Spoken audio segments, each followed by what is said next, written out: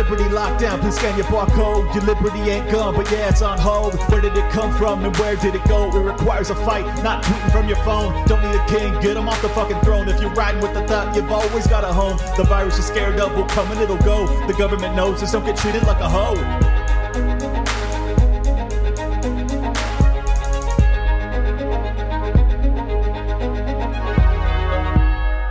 Welcome, everybody, to a special edition of Liberty Lockdown. I have a very special guest with me today who has been making the podcast circuit. She came into my purview on You're Welcome with Michael Malice. Miss Eliza Blue, welcome in. Oh, thank you. I didn't know you came in contact with me through Michael Malice. Oh, yeah. I mean, awesome. I'm a big fan of his.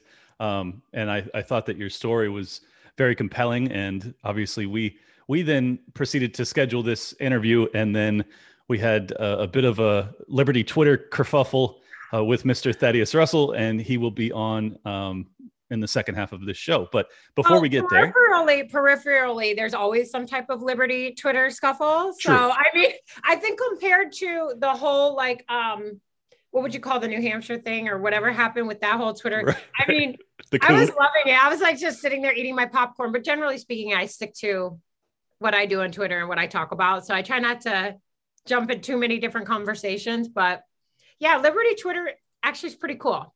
I love it. It's a bit in groupy and piling on. So I thought that you would be the perfect counterbalance to some of the arguments that they were pushing back against, and I think that we'll be able to find a meeting of the minds. But before we get there, for those that don't know you, please, if you could just give us a couple minute breakdown, or maybe just a minute breakdown of the work you've done and why they should be listening. Yeah, so I'm a survivor advocate for those affected by human trafficking. I am also a survivor of human trafficking. I was sex trafficked for 9 years. It started at age 17. I was sex trafficked in Hollywood, and it just pretty much continued on from there. There was a bit of a break in between of the time that I was trafficked because I just turned 40. So there was a bit of a break in between, but because that initial trauma was there, unfortunately, I willingly chose to go back to that lifestyle and inadvertently was trafficked again. So after I had the opportunity to be free and leave my abuser for the last time, I went to a safe house, and it still took me a while after that even to leave my former abuser. And then finally I got free.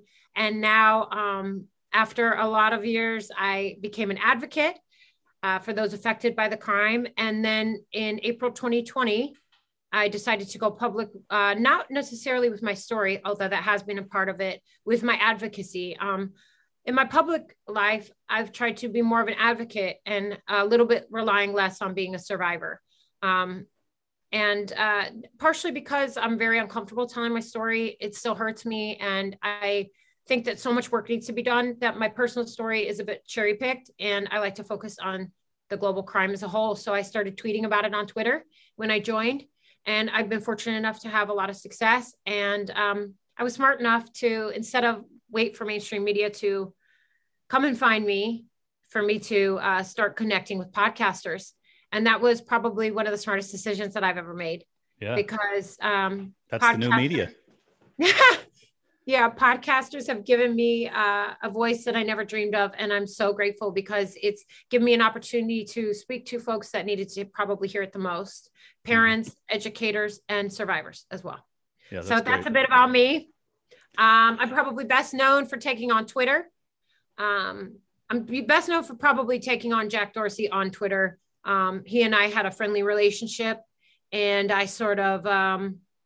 once I realized that they have a child sexual abuse material and human trafficking problem on Twitter, I sort of flipped up on him and started taking him head on. And if I do say so myself, I am winning.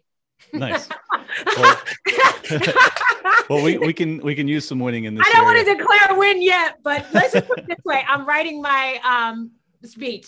I'm writing my speech for award of fix the Twitter pedo problem. Well, that's great. And I'm sure it is a significant problem. I just to put all my cards on the table, I am extraordinarily ignorant to this topic. I have never encountered child pornography on Twitter or elsewhere. I take you at your word, and other people that I've read about it, that it does happen.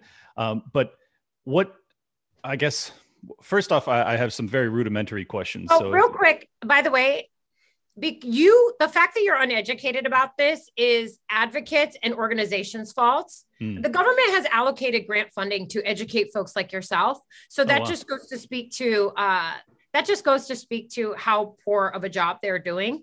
And as far as you're not seeing child sexual abuse material, that's amazing. That's great. And I'm really happy that hasn't happened. But Me too. Yeah, I'm really happy for you because it's absolutely horrible. It's traumatizing even if you're not a survivor. But just to speak to some numbers, because a lot of people are like, oh, it's not happening. It's not happening. It's absolutely happening. In 2020 alone, Twitter reported over 65,000 child sexual abuse material, images and videos to the National Center for Missing and Exploited Children.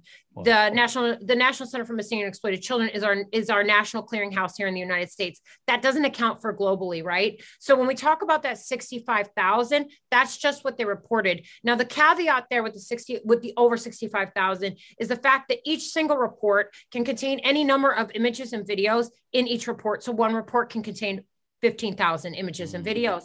So when I say it's a problem, it's a massive problem. They're being sued by 2 minors here in the United States. That court hearing will go back to see if they can be liable under Section 230 protection on July 30th. And we'll see where that goes from there. So they're being sued by 2 minor survivors. That case is absolutely horrible. Their sexual exploitation video was watched over 160,000 times in the first day. What? And retweeted over 2,000 times through 2 13-year-old boys in this video. And the minors begged them to take it down. And Twitter said no. Twitter reviewed the video and said no. So the Department of Homeland Security had to step in.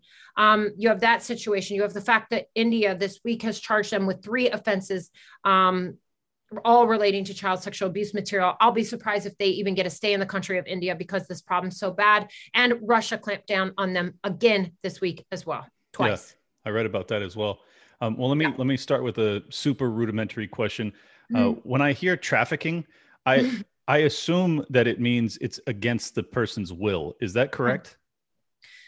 So the definition of human trafficking would be force, fraud, or coercion for the sale of labor or sex. So where you would talk about will, where you would talk about willing participant, you might get into the coercion aspect of things. I consider myself a survivor of a coercive relationship. That's where we talk about trauma bonds, Stockholm syndrome, things like that. I felt like I was in a relationship because I had multiple abusers, pimps, traffickers, whatever you want to call them. I was in a relationship in my head with them. I still, today, to this moment, as a 40-year-old woman sitting here talking about these things decently, eloquently, I still have trauma bonds with my abusers. I still stand up for them sometimes. So, I mean, yeah, it's pretty deep. It's pretty deep. I'm not going to lie. People aren't ready for that. That's a deep conversation. This is a widely reported on issue if you want to look up trauma bonds or things like that. But if any survivor out there is listening, I want you to know, like, you're not alone and that's okay. And please, if this conversation affects you in any way, please reach out to one of the hotlines: domestic violence hotline, human trafficking hotline, sexual assault hotline. They're all 24 hours a day, 7 days a week, 365 days a year. They offer 200 plus languages. They're LGBTQ plus friendly, and they support survivors for past or recent trauma. So no matter where you're at in your journey, you can give them a call. A trained advocate will be there to answer, and they will be there to assess your needs. So if anything in this conversation just strikes a chord, because I could definitely see it at some point today. But yeah, I mean, you can have those situations where willing gets dicey. And under all circumstances, sorry, I didn't finish my explanation. Under all circumstances, anyone under the age of 18 that's selling sex for any type of anything, whether it be money or any type of goods, that commercial sex is considered, anything under the age of 18 is considered a human trafficking victim. Also included in human trafficking is the black market sale of human organs. That's only in the United Nations definition, not here in the US. In the US, that's considered a different crime, but United Nations definition, the black market sale of human organs, child soldiers. A lot of libertarians will like that combo. Sure. Yeah, a lot of libertarians like that conversation, child soldiers, and also, anything like that, child begging, illegal adoption, So, and that's where also the digital world comes in there as well, is considered human trafficking. Okay. It's like the most complex crime ever. It's so annoying.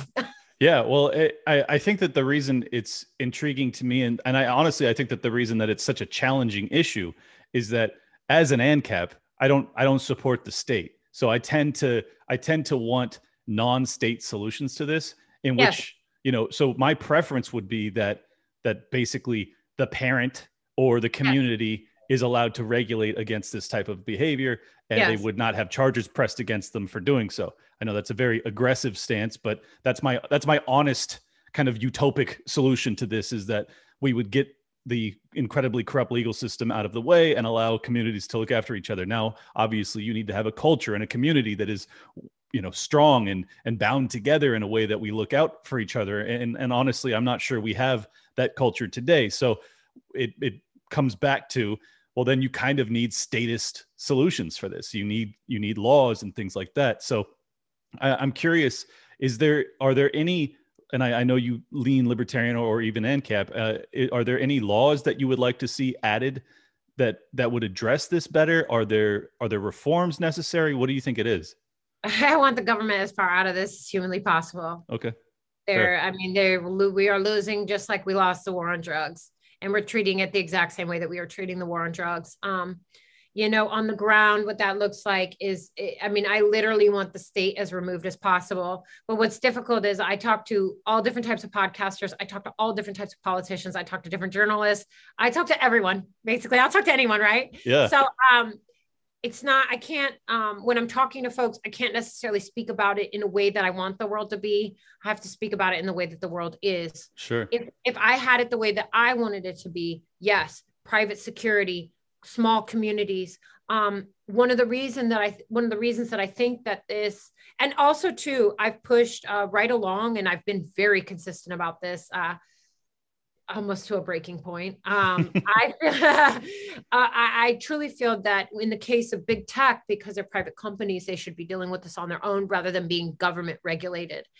This is something that I think that they can deal with in-house. I've offered them technology. I've offered them solutions. And when I say offered, I don't mean like on Twitter. I mean like physically offered the company, like in meetings and stuff. And do they just turn you down flat? Or do they give it lip service? Like, okay, we're going to consider it. Yeah, it's lip service. But it's because they think I'm stupid or something, but I'm not, because I'm literally obsessed with this.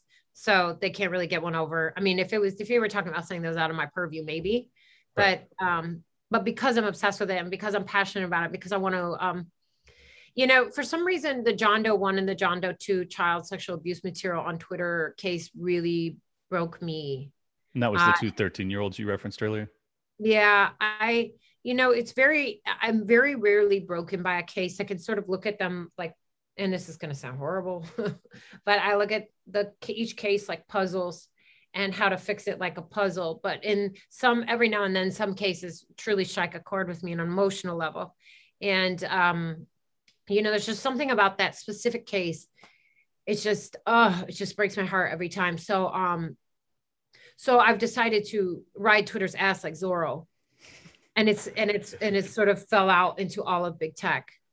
But as far as ANCAP libertarian goes, that would be my ideal. Yeah. And that would be awesome. I love hashing out solutions in that way.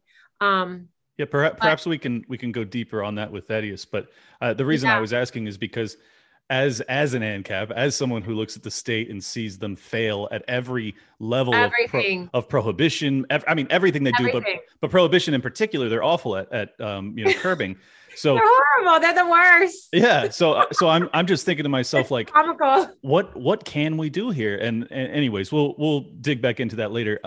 I did want to ask you, given the trauma that you experienced, is it I guess is it empowering to now be an advocate, or is this paying a penance for some guilt that you feel over those years, or allowing your abuser to take advantage of you? I'm just curious, like, where's the emotion that comes with deciding to put yourself through this? Because it seems like it would be emotionally taxing, to be honest. Yeah, that's a really good question, and thank you for asking. I absolutely hate it. I'll be brutally honest. I absolutely hate it. That's the truth. But I wouldn't.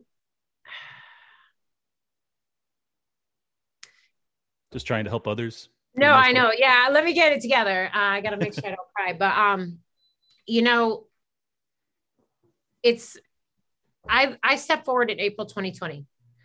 I did it because I saw where the lockdowns were going. And because I know the crime pretty well, and because I know, you know, victims, survivors pretty well, I knew that we were putting our most vulnerable at a higher risk for being trafficked. That's why I stepped forward.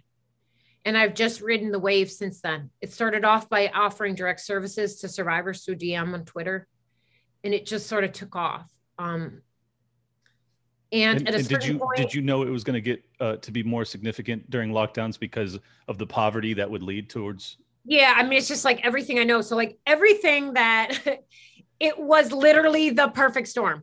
Right. And actually the United States Trafficking in Persons report just came out yesterday, and they confirmed that, but other things have been confirming that as well. Like just every statistic and data that we have available completely coincided with what I predicted. I stepped out in the Daily Wire of all publications. I was just asking publications, please print this information about the hotline and vulnerable populations and how the lockdown could affect human trafficking. The Daily Wire asked if I would add my picture and my name. I was very reluctant because I didn't want to embarrass my family, but I said yes because I felt like the need of COVID was extenuating circumstances, and the lockdowns and everything was extenuating circumstances. I took it very seriously. I love that. And even though I hate it, I like legit, like, it's not like hate it, like I like effing hate it. Like, it's not like I wanted to talk to you. You're a cool guy. You're a good looking guy. Like, you're a smart guy. I want to talk to you, but yeah. It's got to be tough to talk about this topic all the time. Like, it would be brutal. It's really annoying. I take a lot of hits on Twitter. A lot of people have said horrible things about me that I wouldn't wish on any survivor. But at the end of the day, it kind of stops being about you. Sure. And stops being about the other survivors. So I don't really care how I feel. Like, how I feel is irrelevant.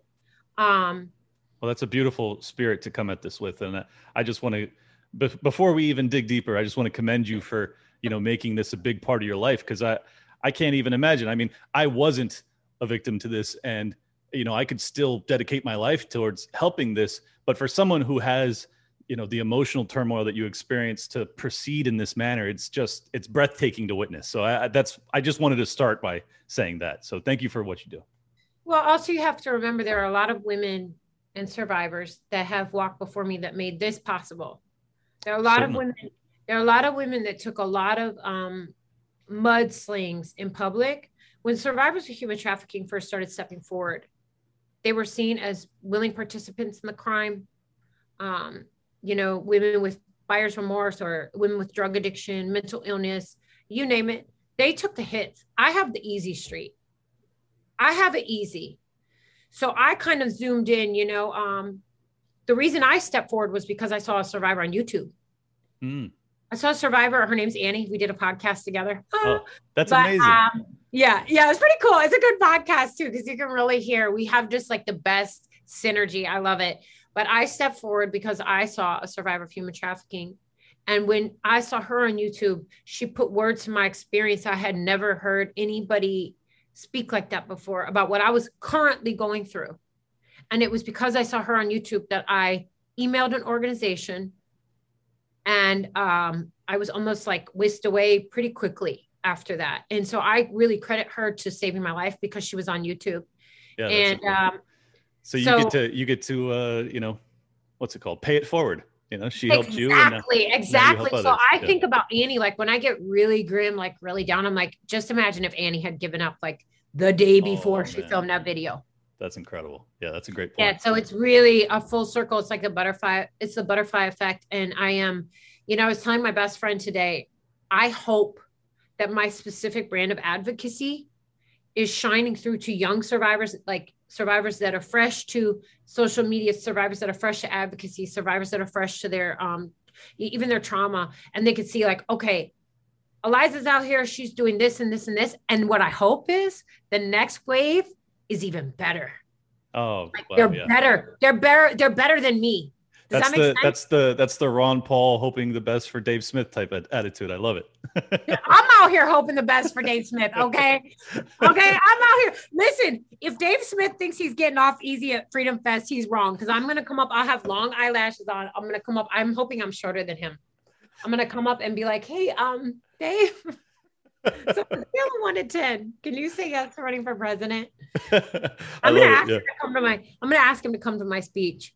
Beautiful. Well, he might listen to this. You never know. We are buddies now. So, anyways, let me. I've been on enough podcasts with enough of his buddies. I don't think he listen to any podcasts yet. Well, that's true. Maybe not, but he might see a clip or something. Anyways, could. So let's clarify a few things.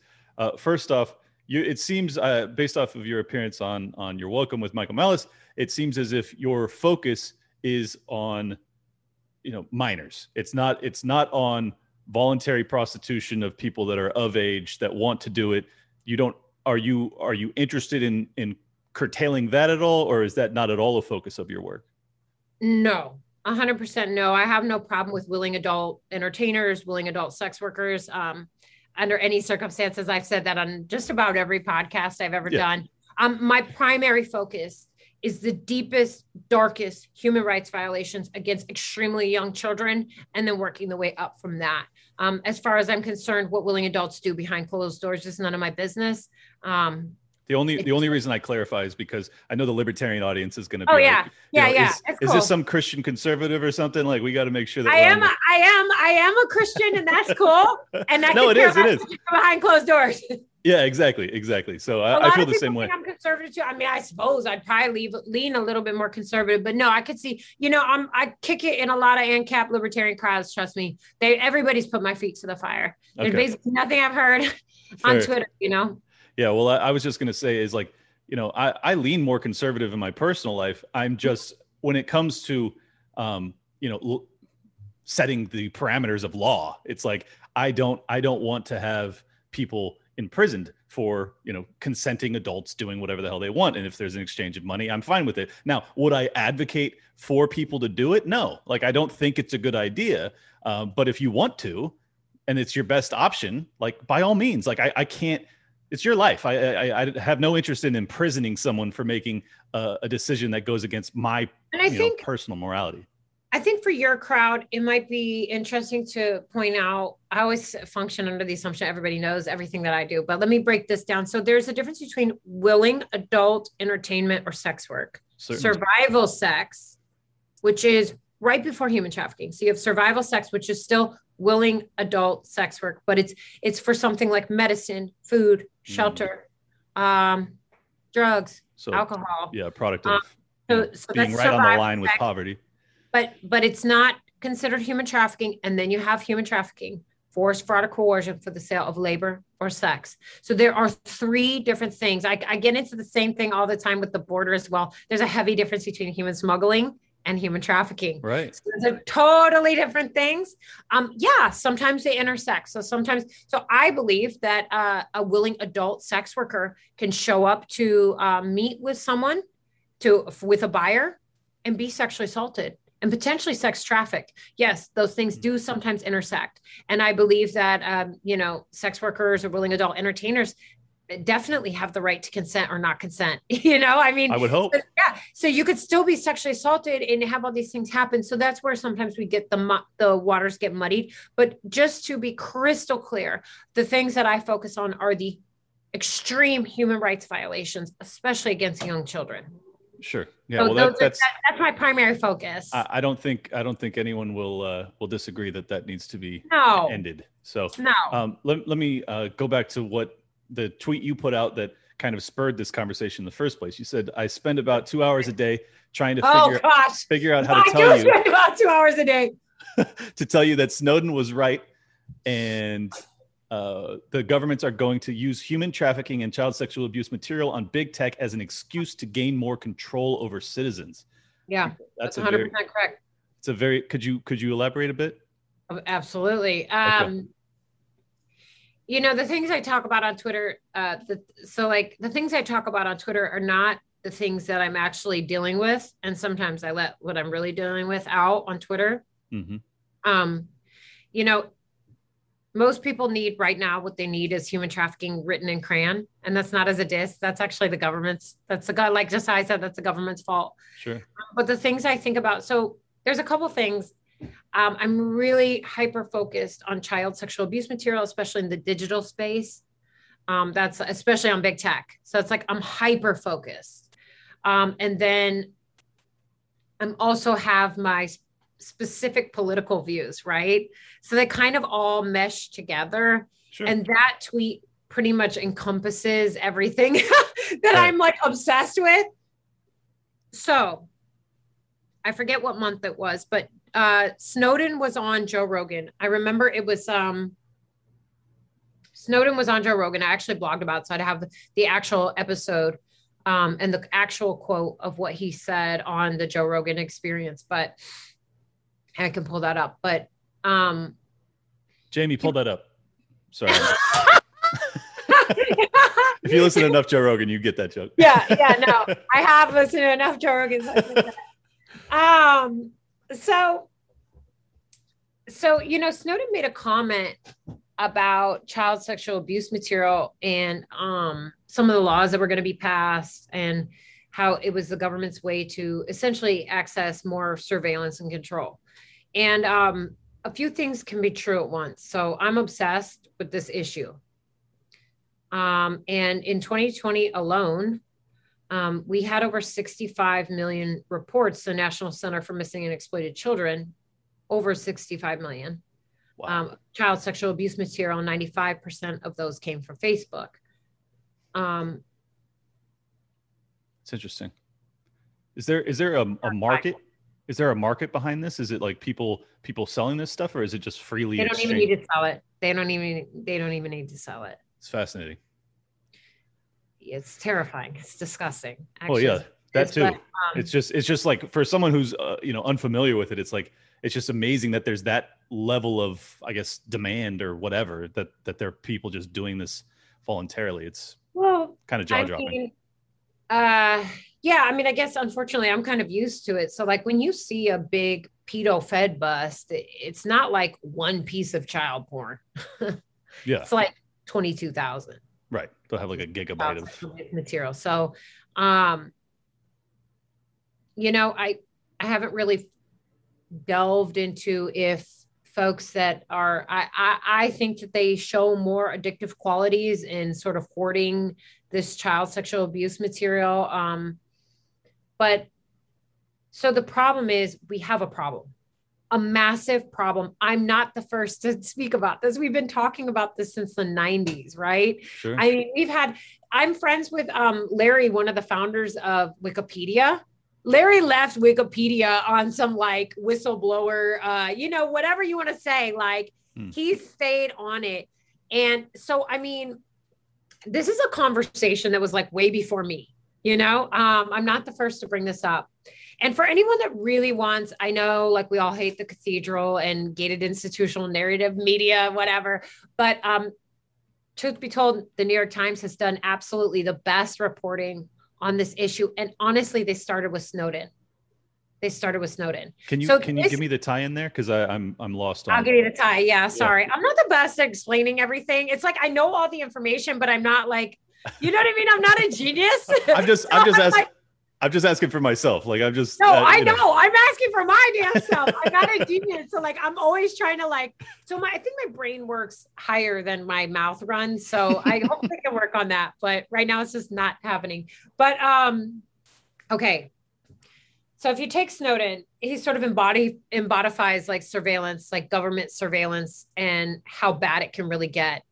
Child sexual abuse material, specifically because of the rate that it's like going, because of the fact that it's just booming so hard. When you look at child sexual abuse material on the internet, it's pretty much seen as the most egregious crime, because it's not talking about potential terrorism, right? It's not groups of extremists meeting or talking mean memes or bad language or bad ideas or really wild ideas. This is the physical act, a human rights violation in a distributive like form. Right. And it's evidence of an actual already happening human rights violations. It would be almost the equivalent of having monetized head removal, like beheadings from ISIS. Yeah, I was going to say snuff films. Yeah. But I would almost say it's worse. And this is why, because the way it impacts survivors' lives for the rest of their life is something that's not tangible. And in a way, I don't like mean to say tit for tat or whatever, but like an ISIS beheading, at least that person dies. This survivor has to live with this for the rest of their life. So that they live in prison and they live in fear that that image or video is going to pop up forever. And we're not talking about like revenge porn or like kids having fun on the bed and filming it, and then it just happens to end up on Snapchat. We're talking about violent, extremely violent, grotesque rape videos of very small children, 3 or younger, a little bit older. But I mean, we're talking about very, very, very young children, right? Yeah, that's when I get the wood chipper revved up. That's rough to hear. I mean, just being honest. I mean, listen, dog. Listen, this is a conversation. I know it. Trust me. I don't want to have this like I said, I hate it every day. Yeah, but that's brutal. So let's get the tie in here, because I think that it's kind of important that we bring up Epstein here, because you use the sex trade, and then they have obviously framed or at least entrapped some politicians and things like that. I think that's what Epstein was doing, if I'm being honest. I think that's what his job was to get people in compromised positions, whether it was knowingly or not. And then you disclose after the fact, oh, this prostitute was a minor, and now we have you over a barrel. You're going to do our bidding. Is that part of where this tie-in comes? I mean, the global elites are pretty much the least of my concerns, because they're a select few. I think about the crime as a whole. Like, okay. I mean, so like do I care about the global elites? Yeah. Especially like on some weird, like tinfoil hat. Like, of course I love that. Like, come on, man. Like, of course I love that stuff. But in the grand scheme of life, the global elites, and I'm not saying, okay, they're a very small part of this. And I'm not trying to diminish that. Like I'm publicly very close with a lot of the Epstein survivors. I serve on 2 of their boards on different organizations. We're very, very close. So I'm not in any way trying to diminish their experience. They're amazing women. I've done podcasts with them, so I love the Epstein survivors so much. Gosh, we owe them so much. Like the whole movement, the whole world owes them so much. But in the scheme of the world and what I'm talking about 65 million images. That's what was reported in 2020, over 65 million. So it would be difficult for the global elites, even on a long day, to make 65 million, Yeah. No, this problem's way bigger than them. So they're like, it's not like they're like the least of my concerns, but they're kind of a little bit the least of my concerns, the global elites. Do I think that Epstein's entire job was to trap people in compromising situations so they could have blackmail? Yeah, 100%. Do I think he was a pedophile? Yeah. 100%. Yeah. I mean, this is like, that's not even a debate. Can I ask you one thing about that?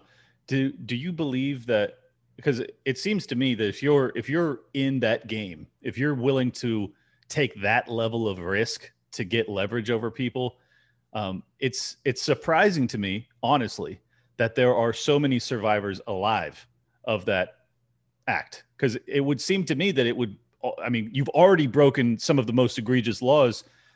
It doesn't take, I think much more for them to start to do really dark stuff. So yeah, you bring up a really important point, and I'm really glad that you did, because not many people do. Not a lot of survivors make it out alive. Like that's not how our story ends.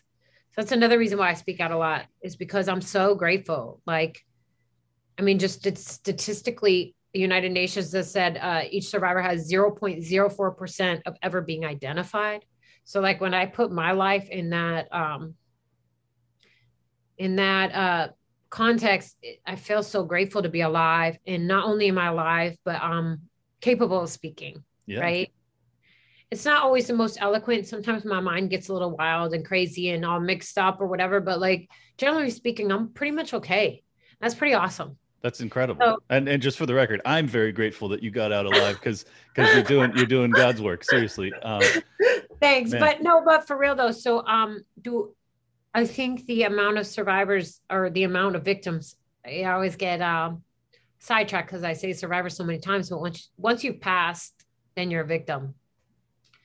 I don't think we'll ever truly know how many victims of Epstein there truly were. And I'm grateful that some made it out alive and long enough to tell what happened and to start to see some justice. Me too. Can I ask you one other thing? Because in that case, given his involvement with other politicians and things like that, do you believe that's why it persisted for so long, that he had cover? Because I have to assume that's what was going on. Or are you able to talk about that? No, I can. I don't go too deep. Like stuff that I can't talk about, I don't talk about. But fair. Epstein had cover from every single angle possible. He had mainstream media covering for him. He had the institutions that he was donating to at a massive scale covering for him. He had politicians, law enforcement, and other women victim survivors covering for him. The whole world was covering for Jeffrey Epstein. And shout out to the brave few who never let up and kept their boot on his throat. Yeah. I'm not happy that he's dead, but because I really would have loved to see him rot in jail. Sure. But, I don't think he would have survived jail, let's be honest, but you know what I mean? Prison, but I am grateful that those living survivors got an opportunity to see some justice. And there's more to come. Oh, interesting. Well, I won't ask for any further disclosure. There's more to come. Trust me, there's more to come. Well, we're about at the 45-minute mark. Do you have anything else you'd like to cover before we? Yeah, I just don't think I really explained the Snowden thing. So I'll just try to bullet point, like just rapid fire it really quick. So Please. So because child sexual abuse material and human trafficking, especially in the digital space, is a big problem, right now, tyrannical governments are using it as an opportunity and as a weapon against big tech and the internet, web servers, everything, to gain more access and more control. I want libertarians and ANCAPs to be very aware of what Snowden was talking about. And now, I mean, so you hear me talking, I'm a survivor, I'm a survivor advocate. I'm telling you, governments will be using this as an excuse to gain more control. So they're already doing it in India, in Russia. And I'm telling you, if governments can see an opportunity to gain more control and more access and surveillance over their citizens, they will. They're going to use the actual crime and the actual humanitarian crisis of human trafficking to increase their power. Yep. Which they already have. So they're going to win off human trafficking both ways. The government has never had a serious, politicians only use and governments only use human trafficking when it's politically convenient.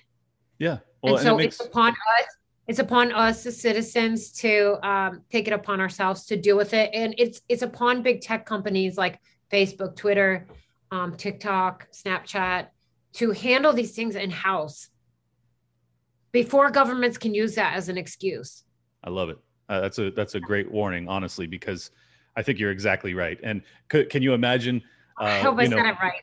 No, you nailed it. Can you imagine a bill, the prevent, child sex trafficking bill of 2021? Like who is going to vote against that? And it's going to empower them to do whatever they want when it comes to surveillance and our privacy rights. So I think you're exactly right. Like they're using human trafficking. So they use human trafficking because it's the most egregious and because people don't want to think about it.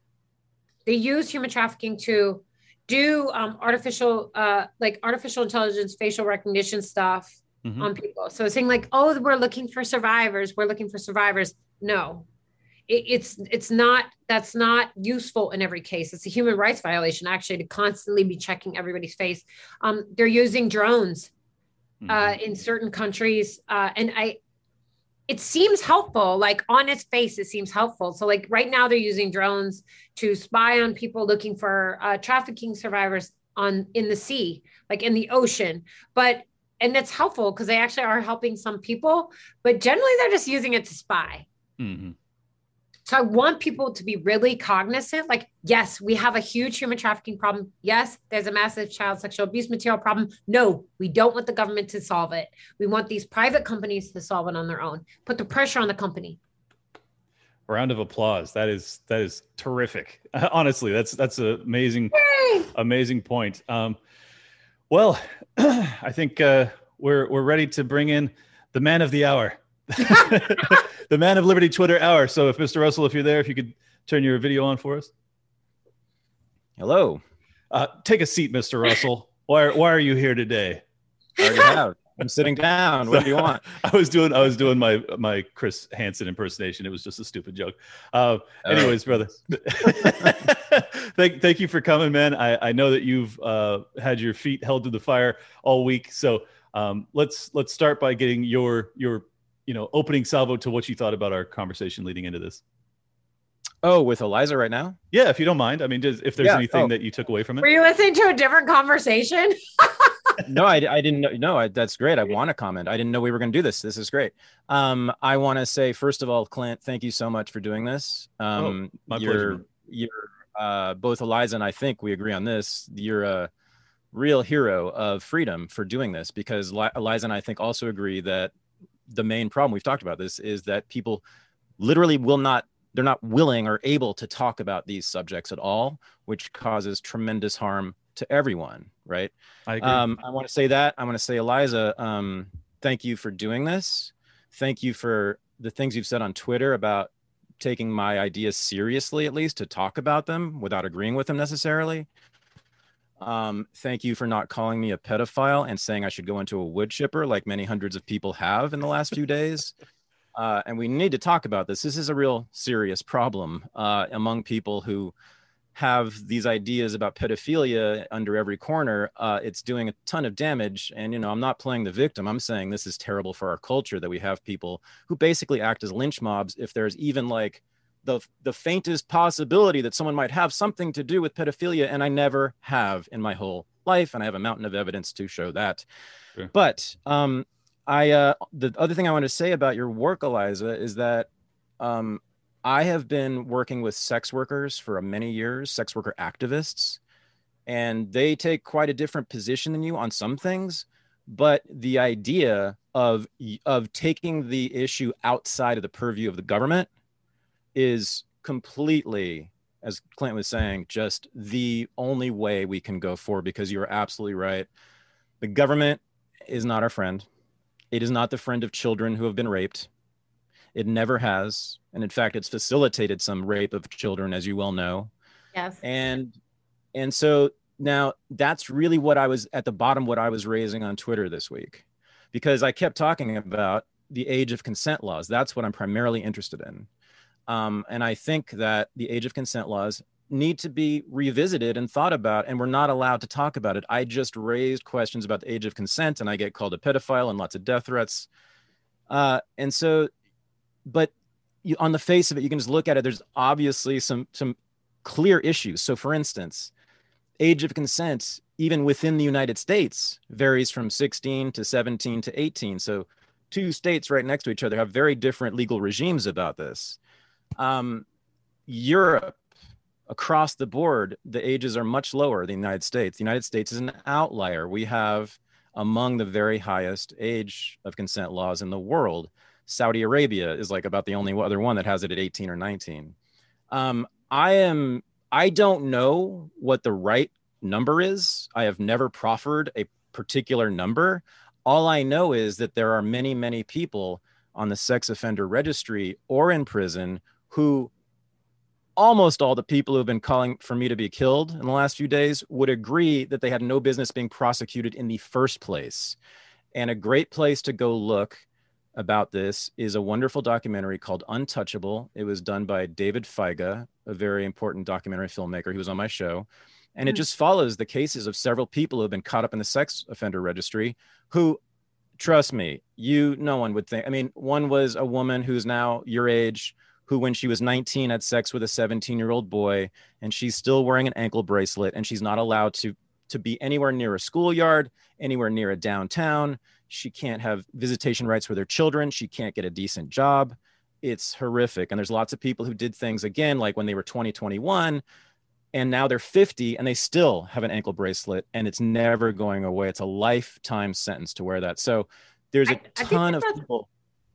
That's important, right? Like, that's really, really important. And I think if we push all those, like, I peed in public people out, Those people on the sex offender registry, like there's absolutely no reason that they should be on. And to be brutally honest, I would prefer they stay the fuck out of my way. To be brutally honest, like I want those people that are on the sex offender registry that for no reason, like we had sex in, like if two consenting adults are having sex in a car in public and they get on the sex offender registry, they're actually in my way. So if we could just get those people out of my way, we're good. So we agree on that. Does that make sense? What do you mean they're in your way? They're in my way for tackling human rights violations against young children. Oh, because it's not an important issue, and it's in the way, right? In the scheme of things, that's like a hero. Like that's like the least of my concerns. Get them out of my way. Like I'm not worried about them. I don't want them clouding up my sex offender registry. In fact, if anything, I'd rather have an international sex offender registry of folks that are preying on young children, especially in the Bahamas, really impoverished areas. That's more my concern. We're talking about so I think those folks that are like having, I think so. So we know that. So we're starting off from that same place, right? If you peed in public, I don't want to see you in my face. Like get out of my way. Right. Right. So it's it's an arbitrary, somewhat arbitrary number, although I wouldn't say it's totally arbitrary. It's basically culturally determined, right? So the culture of a country. We should start unpacking that because I think where your tweets, and sorry, I'm not trying to come at you crazy. Where your tweets, I think where people are going to be, okay, first and foremost, and do you prefer Thad or Thaddeus? Thad. Okay. Thad, I feel like where folks probably get very confused is that you're trying to have an extremely complex and nuanced conversation on Twitter, which is not built for those extremely complex and nuanced conversations. So I think, we can have that here, right? We can have a comfortable, open. I'm not going to judge you. Hopefully I can meet you where you're at and you can meet me where I'm at and we can start to unpack a little bit more of what we're talking about. So let's first and foremost take all the people off the sex offender registry that shouldn't be on, right? Okay, well that's actually a question, right? So so we can get into the first part of that question, but we're going to have to unpack this slowly, Thad. I think. Oh yeah. Oh, it's enormously complex. Do you want to start with the sex offender registry and like what that would look like, or? And the stakes are enormous. So let me just hop in for 2 seconds. I just want to say that like that for me is, I think the valuable aspect of this conversation that gets overlooked because people are so this is such a taboo subject. Everyone's like, well, think about the kids. So then no one cares about these adults that are innocent that have their lives ruined. And obviously everyone cares about the kids here. So I don't think anyone has any disagreement there. So I do want to just focus a little bit on the fact that there are, tens of thousands of otherwise peaceful, non-predatory people who can't get a job, who have to declare to their neighbors that they're a predator and all sorts of shit. I mean, if we can't resolve that, I think that it kind of comes first in that you kind of need to get rid of that problem before you can actually address the more serious one, which is that children's lives are at risk. Completely. So I just want to say something before, Liza, we do the sex offender registry thing. I want people to know what my position is on this. Okay. So cool. Sorry if I interrupted.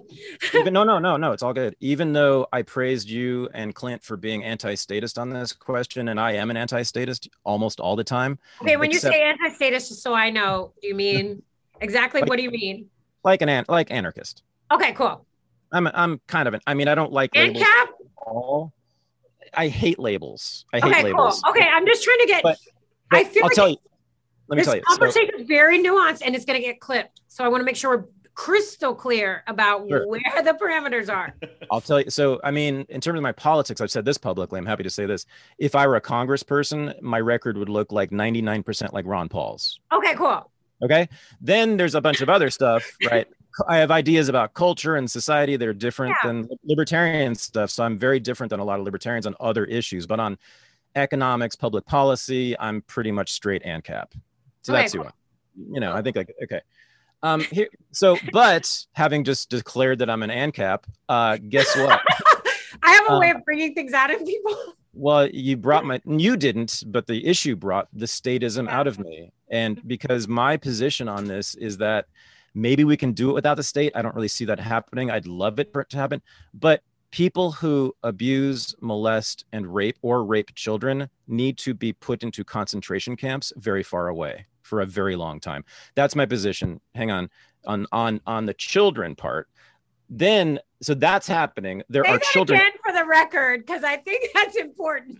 I said it all over Twitter. I said it many times all over Twitter. They are hearing you, Daddy. They're They're I not know, hearing you. because they're too busy calling me a pedophile for no reason whatsoever. No, they obviously, if you can't control your urge to rape a child, I mean, especially a prepubescent child, I don't see how that can't be identified as rape, because I don't think that prepubescent children really have an interest in sex. So it's just definitionally rape to me. And then we can talk about teenagers, which gets murkier, right? But like certainly anybody of any age who is molested, assaulted, or raped, I believe, and can't control that urge, has to be separated from society. Now, here's the difference between me and a lot of the people who have been calling for my death on Twitter. What I see, not from you and not from a lot of people who kind of work in your space, and especially women, I think it's mostly men who do this, they seem basically only interested in proving how badly they're going to kill a pedophile. They don't seem to care that much about protecting children. So if I were to come across someone raping a child, I mean, of course, my first instinct is, I'm sick of this, fuck a wood chipper. Gun is much easier and cheaper and faster. But that's not really my primary interest. My primary interest is making sure this never happens again. And so that I don't see, unfortunately, I wish there was some other alternative, but I don't see any other way but to forcibly remove those people from society. Now, at the same time, and I also know, partly because of your work and the work of many, many other people, that this is going on. It's not going on a small scale. No one knows exactly how big, but I know for sure that it's really, really big. There are a lot of children who are being assaulted, molested, or raped. And I'm a father. My son's 19. Aw, I didn't know that. So, yeah. So, you know, I mean, for people to say that I don't care about kids and they don't, and it's just, I don't even need to get into this. I do not need to defend myself, but it's a huge problem that needs to be dealt with. The state fucks it up entirely.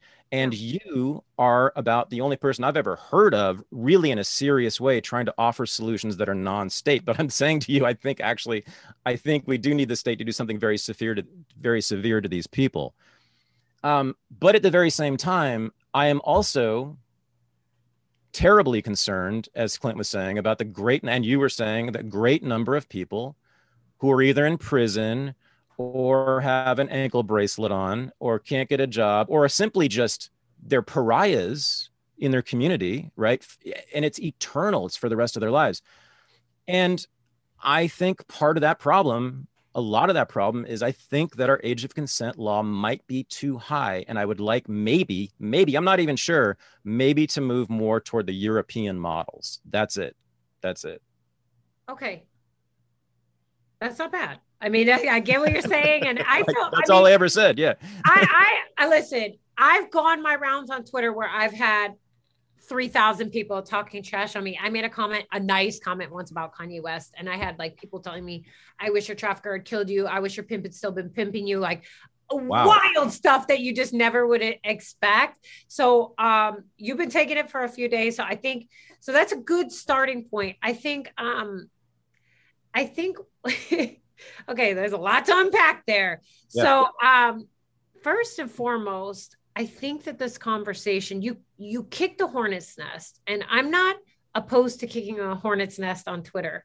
That's a way to get a lot of engagement and get a conversation started. I think when we have conversations like this, people want to throw them in the wood chipper, send them off, whatever about guns, a wood chipper, whatever. I think it's funny. Like I laugh at the wood chipper stuff, but ultimately it really doesn't help me find solutions. It doesn't help children. It doesn't help children either. Right. I mean, maybe temporarily, but probably not really. And I've never actually heard of anyone getting thrown in a wood chipper. It's funny for me, like on some comical, like Alex Jones, like it's comical, but it's not solutionary. Like it doesn't help me. I'm interested in saving people, not killing them. So I think that you tackled a very difficult, nuanced discussion in a space that wasn't probably adequate for that. So, okay, that's out of the way. We know that. Maybe a little bit too much. I think We could visit these conversations, but first and foremost, we have to set the parameter of, are we speaking under the context, are we speaking under the context of the way the law currently is, and in what, and in which state? Are we speaking under libertarianism? Are we speaking under Ancapistan? What are we speaking under? So like, what's the parameter from in which we're starting this conversation? That's the question. It seems as if it's a statist paradigm, because if we're talking about age of consent being a law, I mean, that's a statist solution, is that you're going to have a hard and fast rule across the board that at a certain age it's okay, and at a certain age it's wood chipper. And it applies to everybody. That's, to me, another problem. One size fits all, when human development, child development, is radically varies across people. And I agree with you there. I do agree with you there. So I didn't reach puberty till I was 17. I mean, I couldn't have sex really until then. But other people. TMI. No, but I a long time ago. It's fine. I'm not sensitive about it. You're good. But I think that, Thad, where the conversation where you're trying to have it is in a almost like an ANCAP society, and folks are not there. Or am I tripping? Am I off base, or am I right? I just don't. I'm not sure what you mean. Like, are you trying to have a conversation about what you want the world to be? Or are you trying to have a conversation about the way that the world is? I want everyone to have the first conversation, right? Which is, I think this is the problem about this issue. And I don't have answers. I don't have an age. I don't have a law. In fact, I'd rather not have laws, but but they may be necessary. Like, I need to put my people in the concentration camp. So that's probably a law. So there are, that's not the only thing I said on Twitter. Where it started was, we all say a lot on Twitter. Where it started is that I have known, and you've probably known, and Clint's probably known, many, many, many people, women and men, over the years. Many of them I've known extremely well because I was dating them or married to them, who had their first sexual experience as 12, 13, 14, 15-year-old with an adult. And they, across the board, don't feel like they were victimized at all. And these are people who are now like my age in their 50s. Okay. So they still think this. They don't think there was a victim. They don't think the guy deserved anything. Sometimes, it was always a guy. Because a lot of gay men have this. It's very common among gay men. That's what Mila was talking about. He's just stating a fact that a lot of gay men had their first sexual experience with a man when they were technically children. And I've talked to so many of them who said this to me. Not only was it not bad, it was a wonderful experience. And what do we do with that? I was with a woman for a long time. We were the same age, so people don't get any confusion about this. We started dating when I was 27 and she was 26, and we stayed together for 15 years. And her first relationship started when she was 15, and it was with her high school English teacher, and it lasted for 3 years. I think he was in his 30s. 1,000% illegal. Everybody on Twitter tells me that they would put him through a wood chipper. And I'm telling you that she never once has thought about the relationship as anything other than just a relationship. And so for him to be put in prison or killed or even ostracized would make no sense to her. And actually I'm pretty sure she would see it as a terrible injustice. And I can tell you stories of many, many other women and men who have told me just that. And so that raises a really hard question. I'm not saying this is an easy answer, right? This is a tough question. It's the hardest question. I don't have an answer, but it is a question that we have to deal with, because a lot of those people do, in fact, end up in prison or killed. And do we really want that to happen? Especially retroactively. If you have a woman who, it turns out, she's 50 years old, but when she was 15, this thing happened. Do we really want to go get that guy and stick him in Attica? I don't think so, but that's all I said on Twitter, right? Yeah. And all I said on Twitter, and that was. I just think it's probably a bit much for Twitter, right? I keep going back. So let's. Why? Because it's not a simple sentence answer, and especially it just requires further elaboration, which is what we're doing here. It requires a lot of nuance, and especially it doesn't come down to how the child feels. When we see something like how the child feels, that's going to be a red flag for grooming behavior. But if you want to have a serious conversation, we could talk about the fact that so when we're talking about the bounds of what can I just clarify? Sorry, I just want to clarify. That's a super important point. I need to clarify that. So what I meant by that was, like this woman I was describing, the child and their consciousness going forward through adulthood. If their consciousness about this thing through adulthood. Yeah, that's not what you said. The tweet said how it depends on how the child feels. When you add child and feels, you come on, Thad, you're a smart man. I don't need to explain this to you. No, I understand that. But if you look at the context of the tweet, it's obvious that's what I was referring to. I was referring to this woman specifically. Yeah, but we don't cherry pick when we talk about situations like this, because we talk about society as a whole, right? So you're talking about a specific instance, and we're not talking about how your friend feels. And I know you're close to that person, and that's great. I mean, I'm a survivor of child sexual human trafficking. I can tell you how I feel. I'm not feeling too good about it right now. So we can always talk about how we feel, or we can talk about everybody as a whole, right? So let's talk about the problem as a whole, not how one person feels. Does that make sense? Well, I mean, I'm talking about many people, but okay. Yeah, sure. Well, but I mean, you would certainly acknowledge that there are many people who are, 13, 14, 15 that have sex with an adult and then feel as if they were taken advantage of too. Oh, 100%. Okay. So let's focus on the worst. Yeah. Okay. So let's pretend like we all have our like utopia. So if I could answer this in utopia, right? In my like, perfect ANCAP utopia, each community and each, so it'd be each caregiver, parent, and community, including teachers, potential faith leaders, and neighbors, will decide if the child is ready to consent and look at the child's behavior. Do they have a job? How is their education going? Are they cognitively available to have sex with this individual? And then also look at the history of the individual as well. So does this individual have a history of abuse? Yep. And then you go from there. Yep. So that's the answer.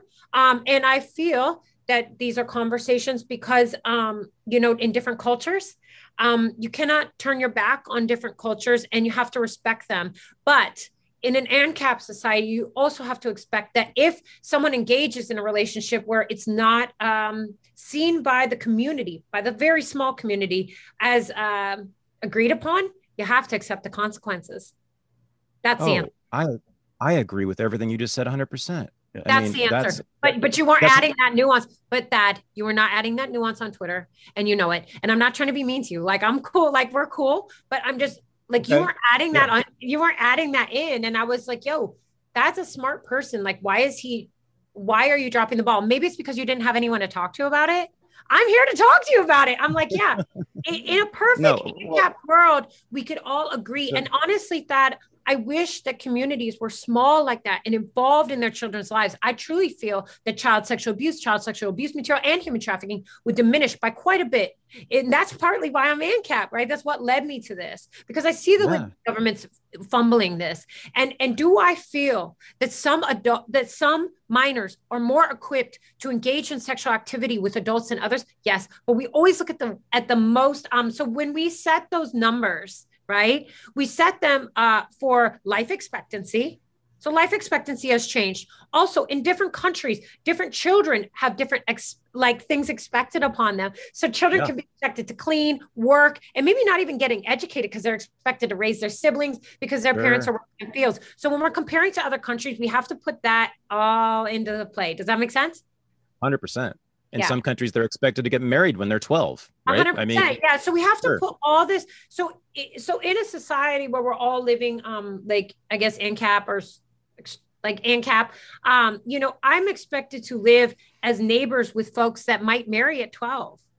Yeah. And then we have to, and so the way that works is you decide whether or not your neighbor. So eventually, if you decide, okay, this community over here is on some heavy, exploitation of children, then as a community, as the neighbor, you would take over that community.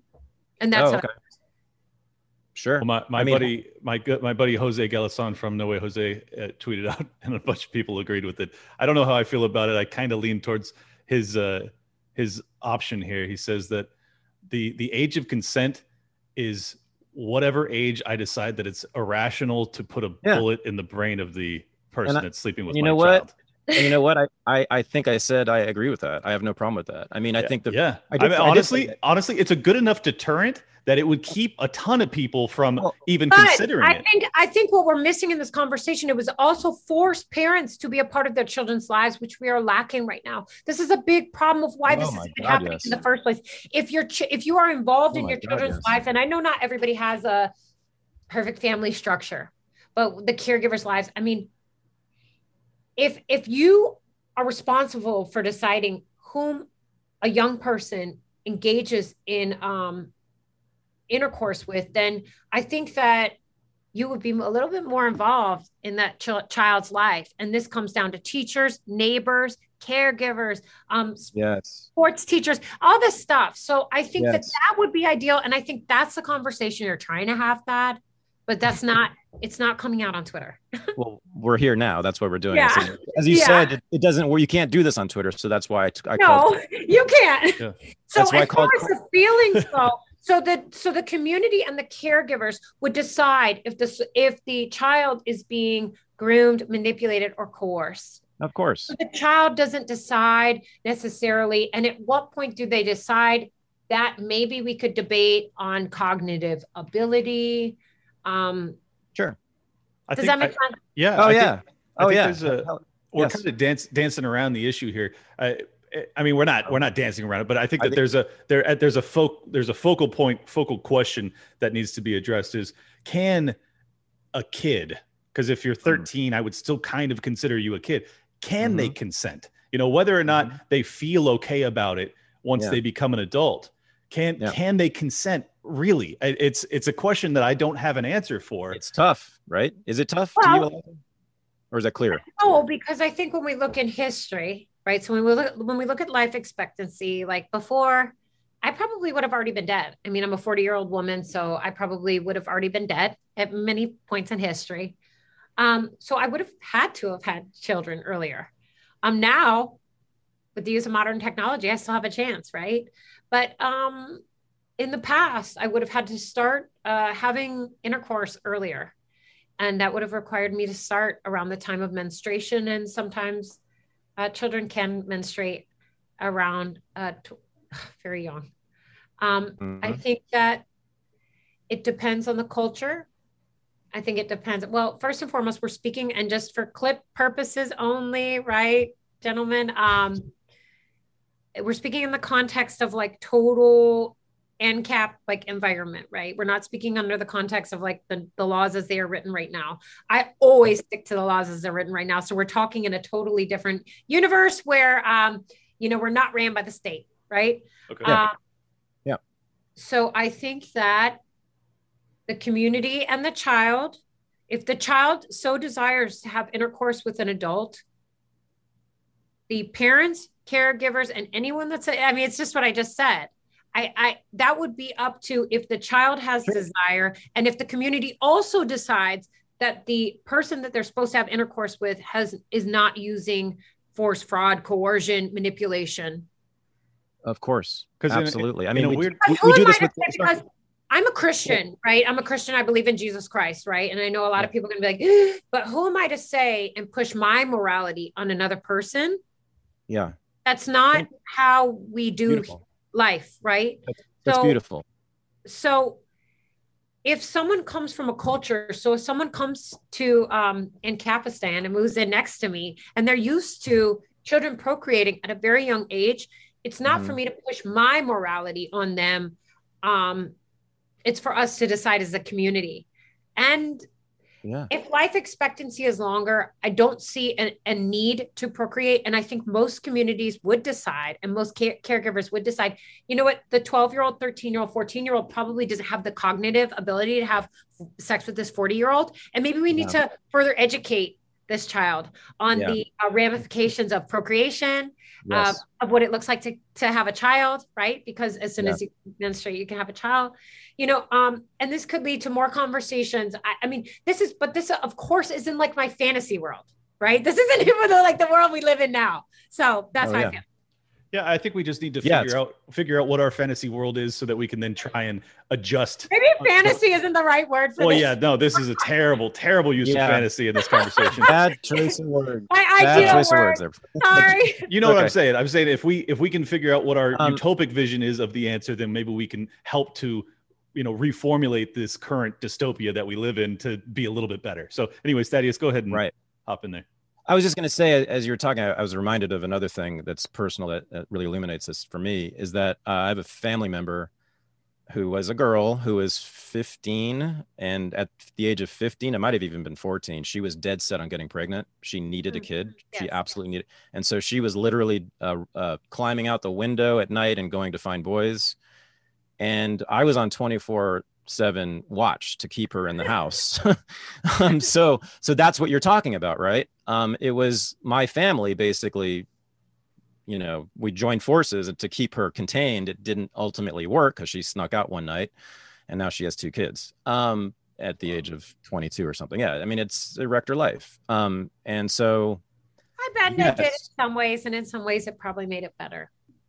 That's a very good point. And I actually really appreciate you saying that, because I don't want to deny her perceived need, right, for a child. And she came from just the worst childhood you can imagine. She was a feral child. She was completely abandoned, living on the streets. They found her naked with her sister. I mean, it was just the worst. And so you can, it's not hard to understand why she desperately wanted a child, right?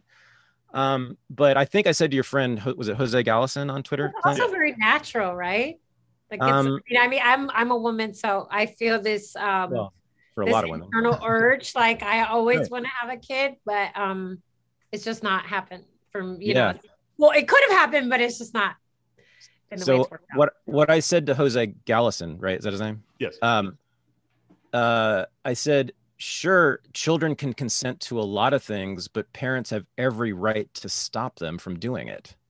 And that's not just for sex. That's like playing on the freeway. That's doing drugs. That's 1,000 things that I told my son not to do, right? Yeah. And made him not to do, and sometimes physically restrained him from doing stuff, right? And this is what you have to do, unfortunately, as a parent, to keep these children alive and safe and happy. So I love your model of granting autonomy, in a sense, sovereignty to the family and in the immediate community, people who actually know the child, who know the children, unlike the goddamn government. I'm here for you on that one. I love that. Yeah. But we've only just begun, right? That's a fantastic start. But then we got to, but it's the nitty gritty. That's the hard part. Like, how do we define child? How do we define abuse? How do we define all these things, right? And that's where it's tough. And so, like, the world disagrees on those issues, right? Some countries think it's 12, 13, 14. Some countries think it's 17, 18, 19. Where do we go on this? And should there even be a uniform law, right? As Clint was saying earlier, does that even make sense? A uniform law applying to all people everywhere? I don't think that makes sense to me. So.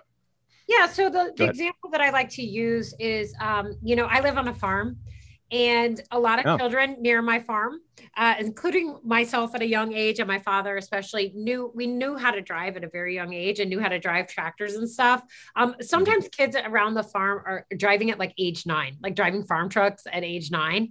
That doesn't mean, just because they can reach the pedals and drive, doesn't mean that they should be allowed to drive at age 9, nor should they get a driver's permit or a license, right? Sure. So just because a kid can, doesn't mean that they should. And I think we could take it a step further, is like, just because they can get a license at 16 doesn't mean that that insurance companies necessarily don't recognize that there's still a threat until like 25, right? Mm-hmm. So they still have a higher limit for them on insurance until 25. So I think just because a child can have sexual activity doesn't necessarily mean that they should be having sexual activity. And I think that that's really, really important. And you always, under all circumstances, you always predict for the worst case scenario, and then you set the bar there. That's the truth. Mm-hmm. That's what I do. I mean, that's what we should do. And that's what we have done in the United States. So, and also you have to look, the children in the United States are not given the same responsibility as we're just not. the children in the United States are not given the same responsibility overall as a whole. Like if you look at the whole country as other countries, so we can't treat children in the United States the same way that we're treating children in other countries. I think we should give children in the United States more responsibility. Yeah, well, I'm just curious. What do you mean? But I don't know what you're talking about. What is that? I think she means like they work in other cultures. They'll work when they're younger and things like that. Whereas for the most part, kids here don't. They don't have a responsibility to earn, to provide for their family, things like that.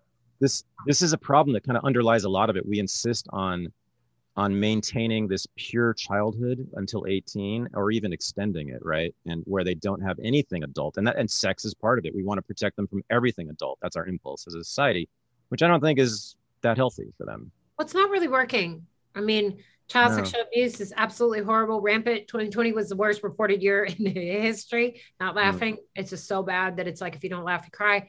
Human trafficking hotlines off the chain, human trafficking numbers are off the chain, child sexual exploitation. I mean, every number that we have by any statistic available is off the chain. So children are accessing pornography at a higher rate. I have no problem with pornography. I just don't think children should have access to it. It's not, I guess that could be a whole other debate, but I mean, it's just, there's a lot of other things. It's like children, it's a hot mess.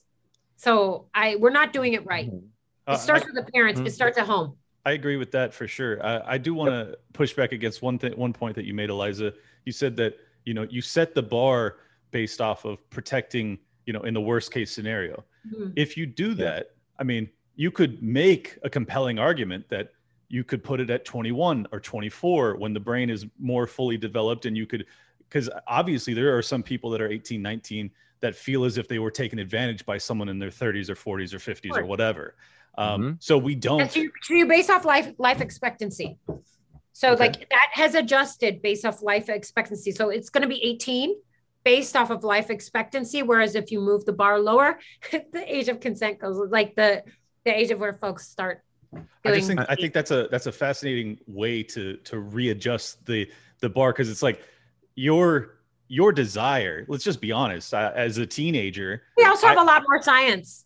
Yeah, no, we do. But a gangster. We have a lot more science. We know brain. I'm not like a genius or anything. It's just like we have more science. We know that the brain isn't developed until like dang near 25. Oh, well, exactly. But that's exactly my point. And that's actually debated among scientists.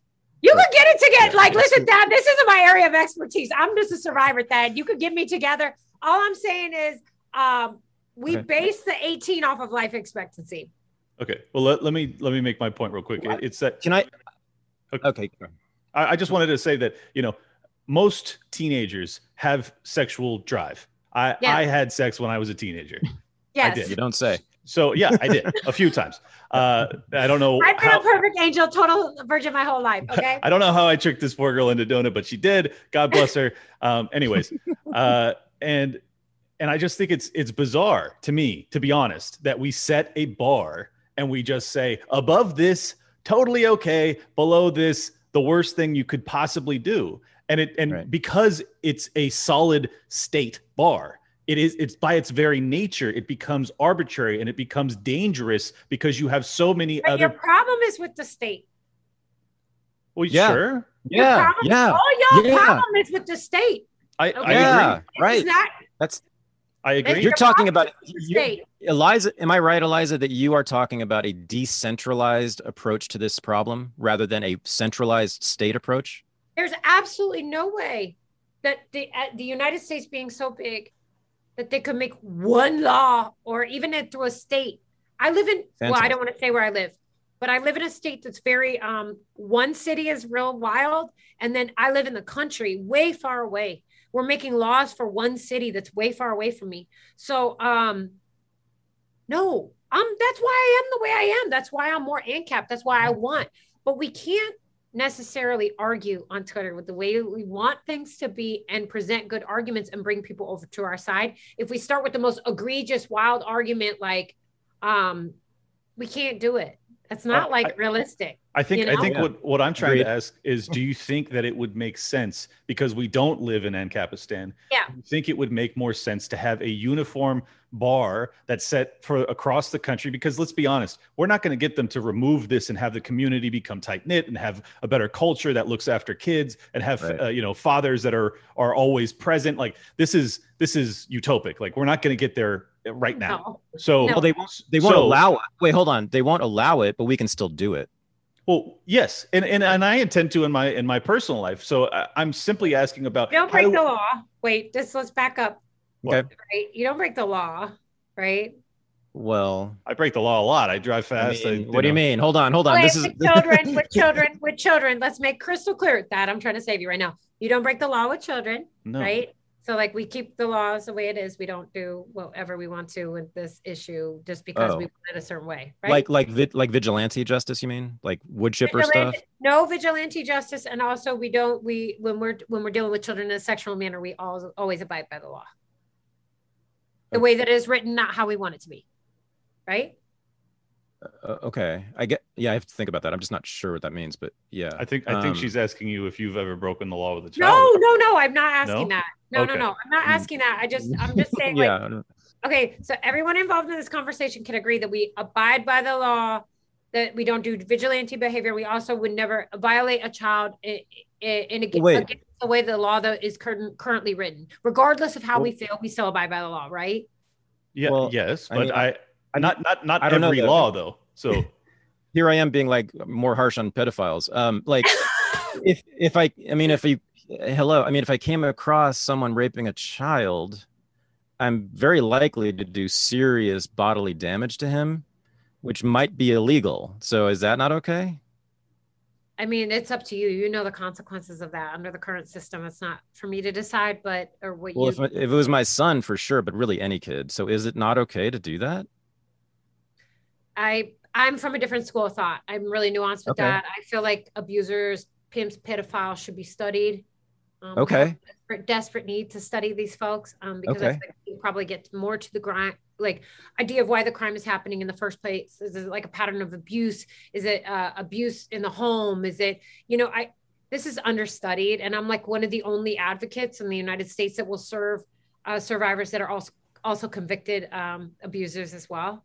So I have a strong compassion for folks that, I don't know why it's probably because I have like a very like Jungian a sense of myself where I can recognize my own shadow. Wow. So because I'm able to like look at that and say like, okay, I'm capable of doing ABCD, not with children per se, but just very dark things. It's not that I have compassion for folks. It's just like I have a desperate need to understand them because I want to solve the crime. Okay, so I think your approach is better than mine. Listen, everybody wants the wood chipper approach. And I feel like that's very natural, but you also have to think I live here. I'm not a tourist. Like I live here.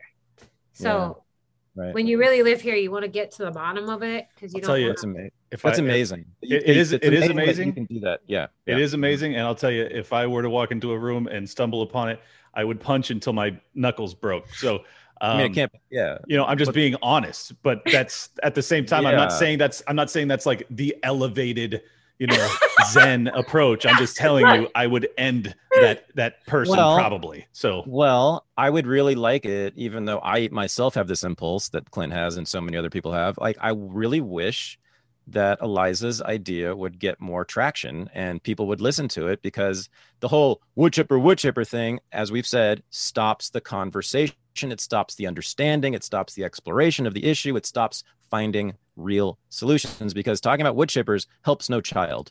It helps no child. So explain, because maybe I'm confused, because I stepped into the Twitter conversation like, okay, so all I saw was your tweet. I saw, I think his name is, Lee? Quote tweet you? I forget his name.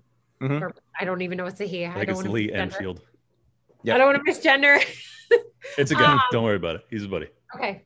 I'm very specific about that. But so I saw the quote tweet, and then I saw a couple tweets underneath. One of my followers brought me into the conversation, was like, hey, I see you follow Thaddeus, blah, blah, blah. That's how I got brought in too. You condone this. And that's how I was brought in. I did not see any mention of libertarianism. I didn't see any mention of like the way the world could be or the way the world maybe should be. Yeah. I was addressing it with the way that the world is and the way that the laws are currently set up. So what did I miss and what did people miss that were maybe watching from the outside? Yeah. So go to my tweets and replies and you can see, because I tweeted God knows how many dozens of tweets, but by reply. So I think a lot of people can't see all of it, but you can see, if you do that, you can see all the things that I said, which is a lot of things to many different people. So it's sort of scattered. That's part of the problem. I don't know. I mean, I definitely I agreed with several people who offered solutions that were sort of similar to yours. Okay. And I certainly agreed with what I said, the right of parents to decide what the hell their children do, of course. Or caregivers. And especially when it has to do with sex with adults. I mean, my goodness gracious, I'd be a big cop myself if my son were involved with that. So that's it. I mean, I don't know what to tell you, but well, look, you just educated me. I mean, I love your vision. I've never heard that vision. And it's the best I've heard, honestly. And I didn't expect it. I didn't even know you would come with that. And it's really wonderful. So I don't even have a GED. It's just I see how the world is. And I see what's really bad. Yeah, sorry. I'm actually really pleasantly surprised that I think that our views are sort of converging, actually. I really do. I mean, they're really close, because I'm really fundamentally what I'm talking about is a decentralized approach that's non-state. That's it. Communities and parents. That's it.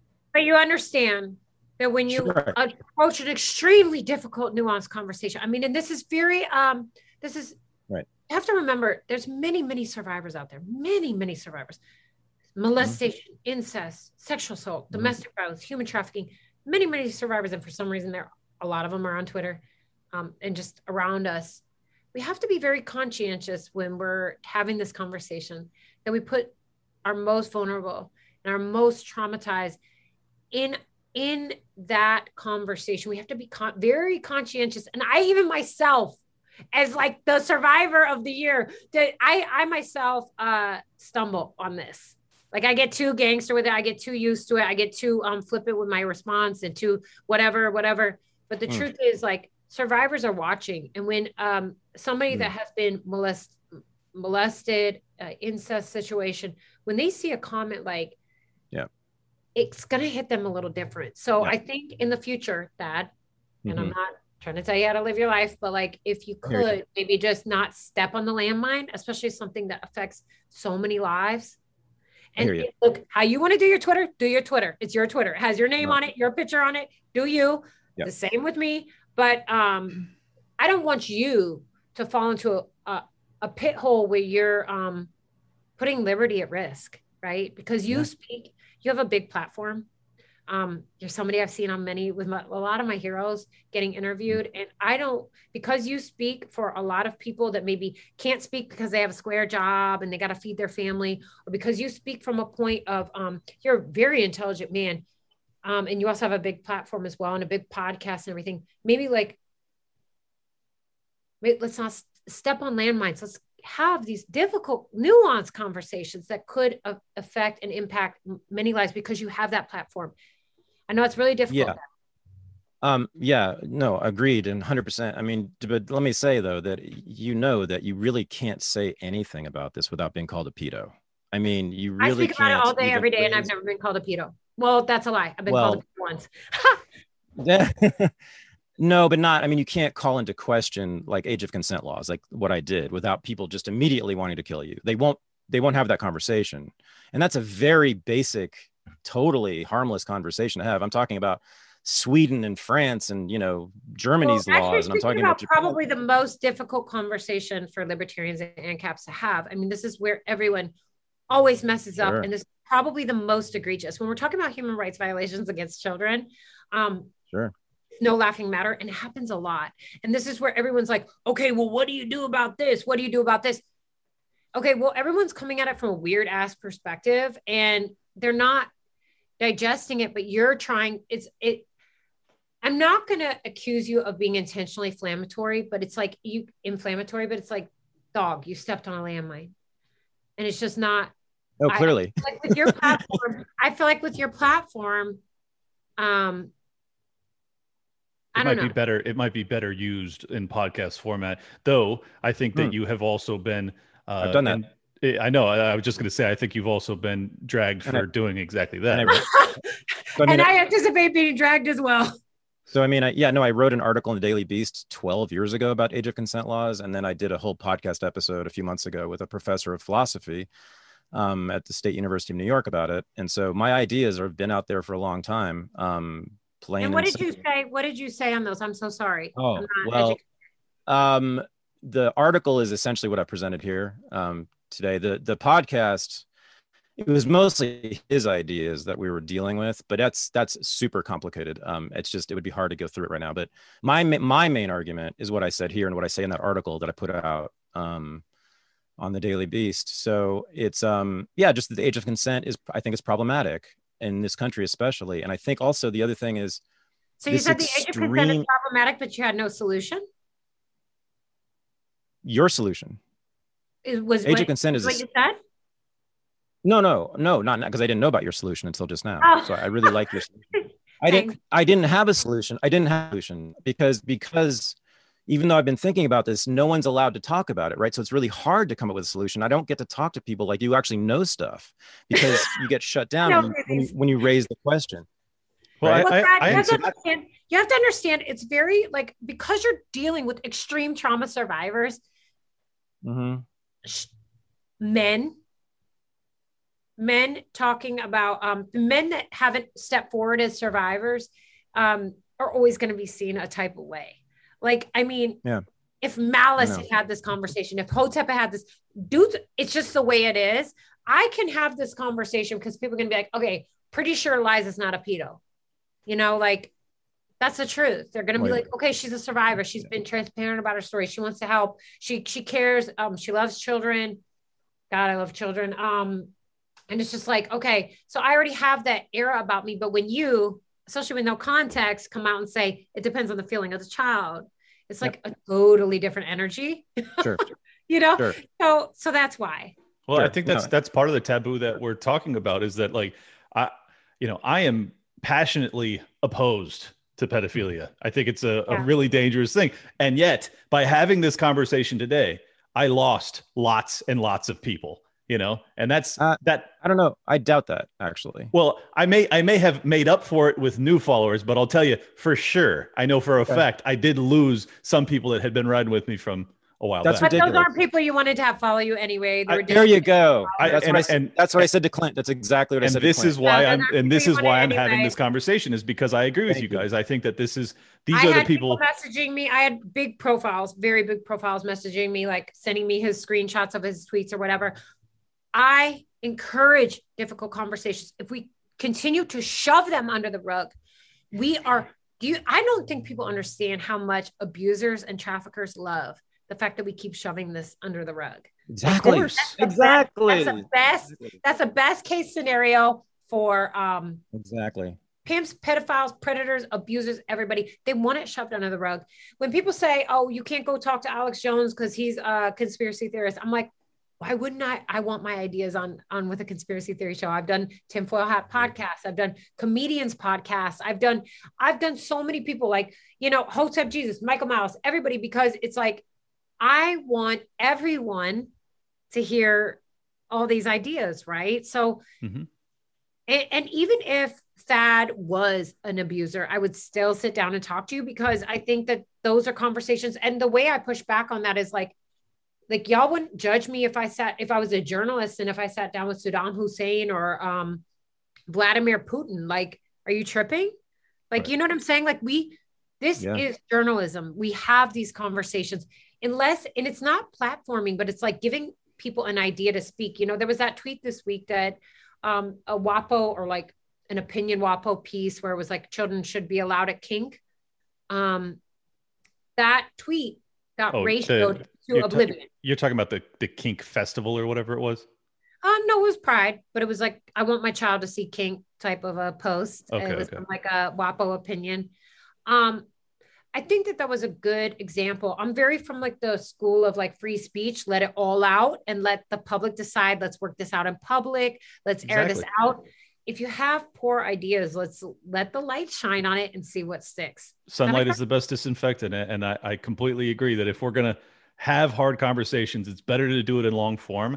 And I think that it's really important that you don't have things that are so taboo that you label someone a criminal for having a thought. I mean, this is 1984-ish shit, and this is from the libertarian community of all people, the people that are the most free thinking, the most free speech oriented, the people that really believe in this stuff like ride or die. And yet still a huge number of them came out against me just because I wanted to have this conversation between the two of you. And that is a serious problem. I don't want to like overlook that. It's not nearly as serious as the issue we're talking about today, but I'm just saying that doesn't help us with this issue. It doesn't help us get closer to saving kids. If you're really concerned with that, allow people to think creatively. But you have to understand they're coming from a very emotional place. Of course. They're reacting with emotion. They're not, and I think that shows a massive immaturity, a willingness to like actually look at the issue.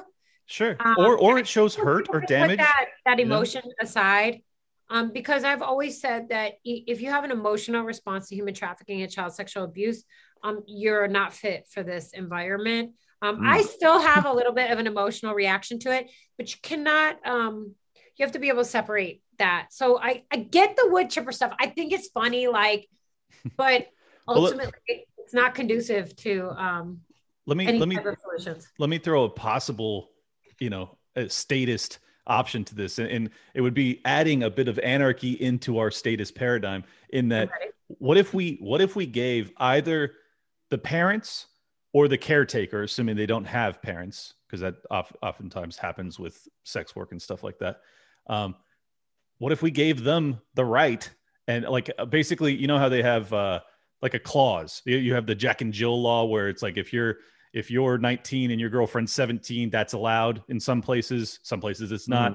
Well, what if you gave the parent the clause that if they come in there and they see something that they're against, and it's someone who's the problem is when we're talking about human trafficking, and I'm sorry to interrupt, but that statistically doesn't match up, because I think it's like 96%. 96% has a knowing relationship of their abusers. A lot of abusers are parents. That's a problem. So when we see human trafficking and child sexual abuse, especially in rural areas, especially with folks that have, that are struggling with drug addiction. So it's seems like a dope idea to give it to the parents, but that's why we need to broaden it more to the community a little bit more. Exactly. Parents cannot be expected to. It's not like that. I wish it was. In my perfect world, I come from an awesome family, like where my parents are still together. They're in love. They're awesome. They're like the coolest couple ever, but that's not reality. No, I know it is actually the rare case. I'm just saying, if you were to have that potential, that deterrent. No, you can't leave it up to parents, because it's not to be trusted right now. I agree with you again. I mean, the community, right? Because that's what I was thinking when I was saying give the parents autonomy. As I was typing that, I was thinking, wait a second, because that's actually where a lot of the abuse comes from. And so it has to be a community-wide. Okay, well then can we give that clause to the community? Because that's really Ancapistan at that point. Yeah, now we're talking about perfect. That's Ancapistan.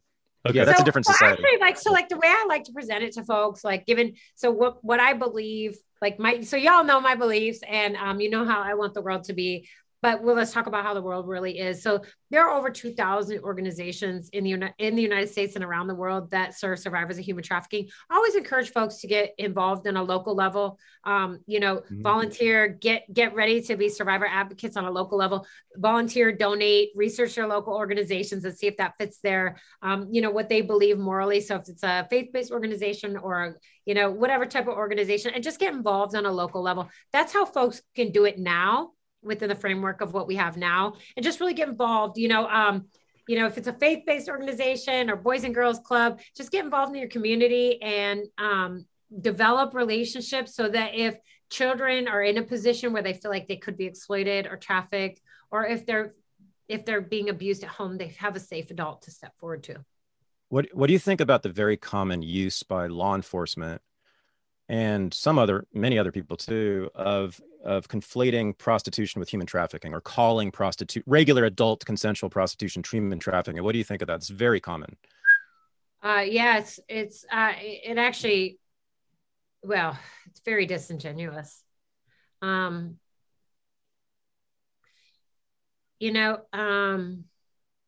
At every step of the turn, you can always expect that law enforcement and politicians and political parties will use survivors of human trafficking for their benefit.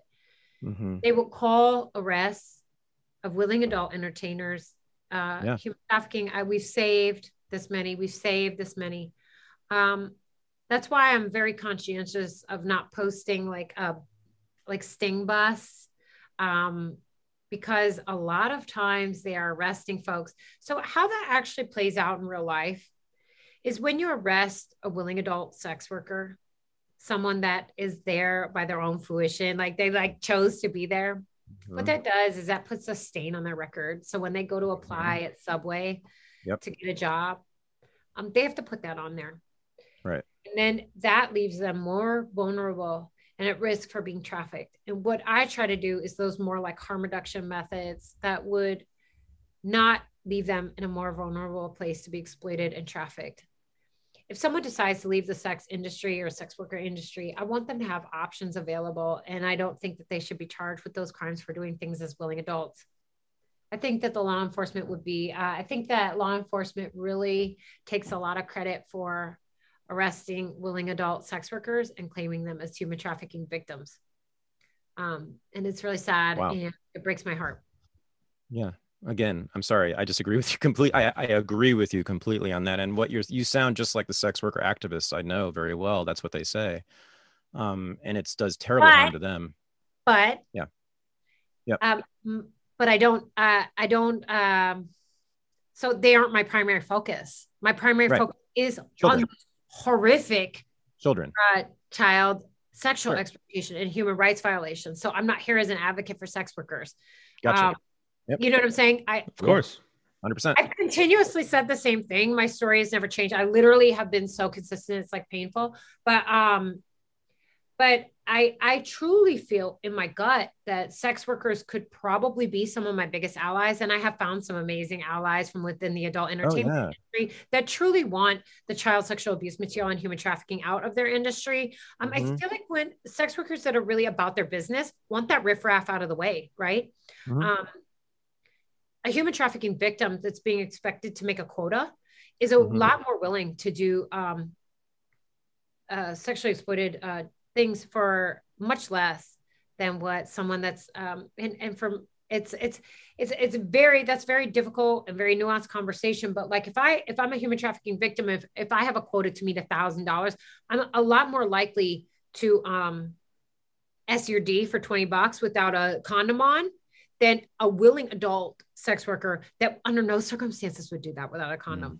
Right. You get what I'm saying? So I could, so I could undercut you every single step of the way because I have to make a quota. Why on earth wouldn't willing adult sex workers want that riffraff out of the way?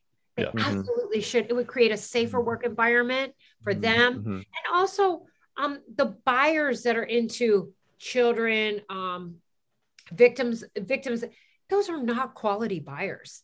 These are buyers that don't care about you as a human, could care less if you die, and probably won't pay you anyway and could possibly beat you up in the process.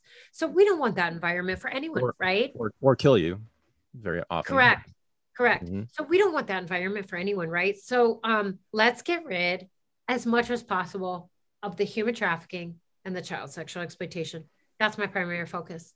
Do you think that it would be benefited though? Would it help you in your fight to look after the children to have legalized adult consenting prostitution?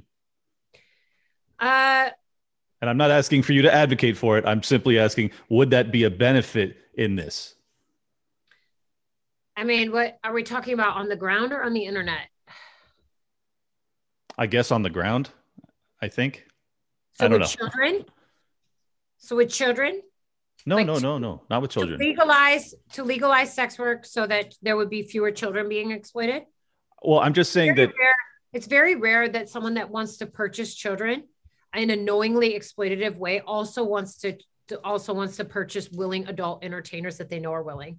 These are like two different, it's like saying like, oh, that makes sense. Yeah. Yeah. I mean, we're talking, I mean, I know they seem very close, but we're talking about two totally different things, right? Like, well, the only reason I ask is because it seems as if because it's not legal, because you're talking about like a black market, which is the trafficked people that are against their will or coercion or whatever these other options are, versus the people that are doing it voluntarily, that are of age, that, you know, it just seems as if it would kind of unmuddy the water so that you could focus law enforcement on actually saving victims of genuine, you know, involuntary.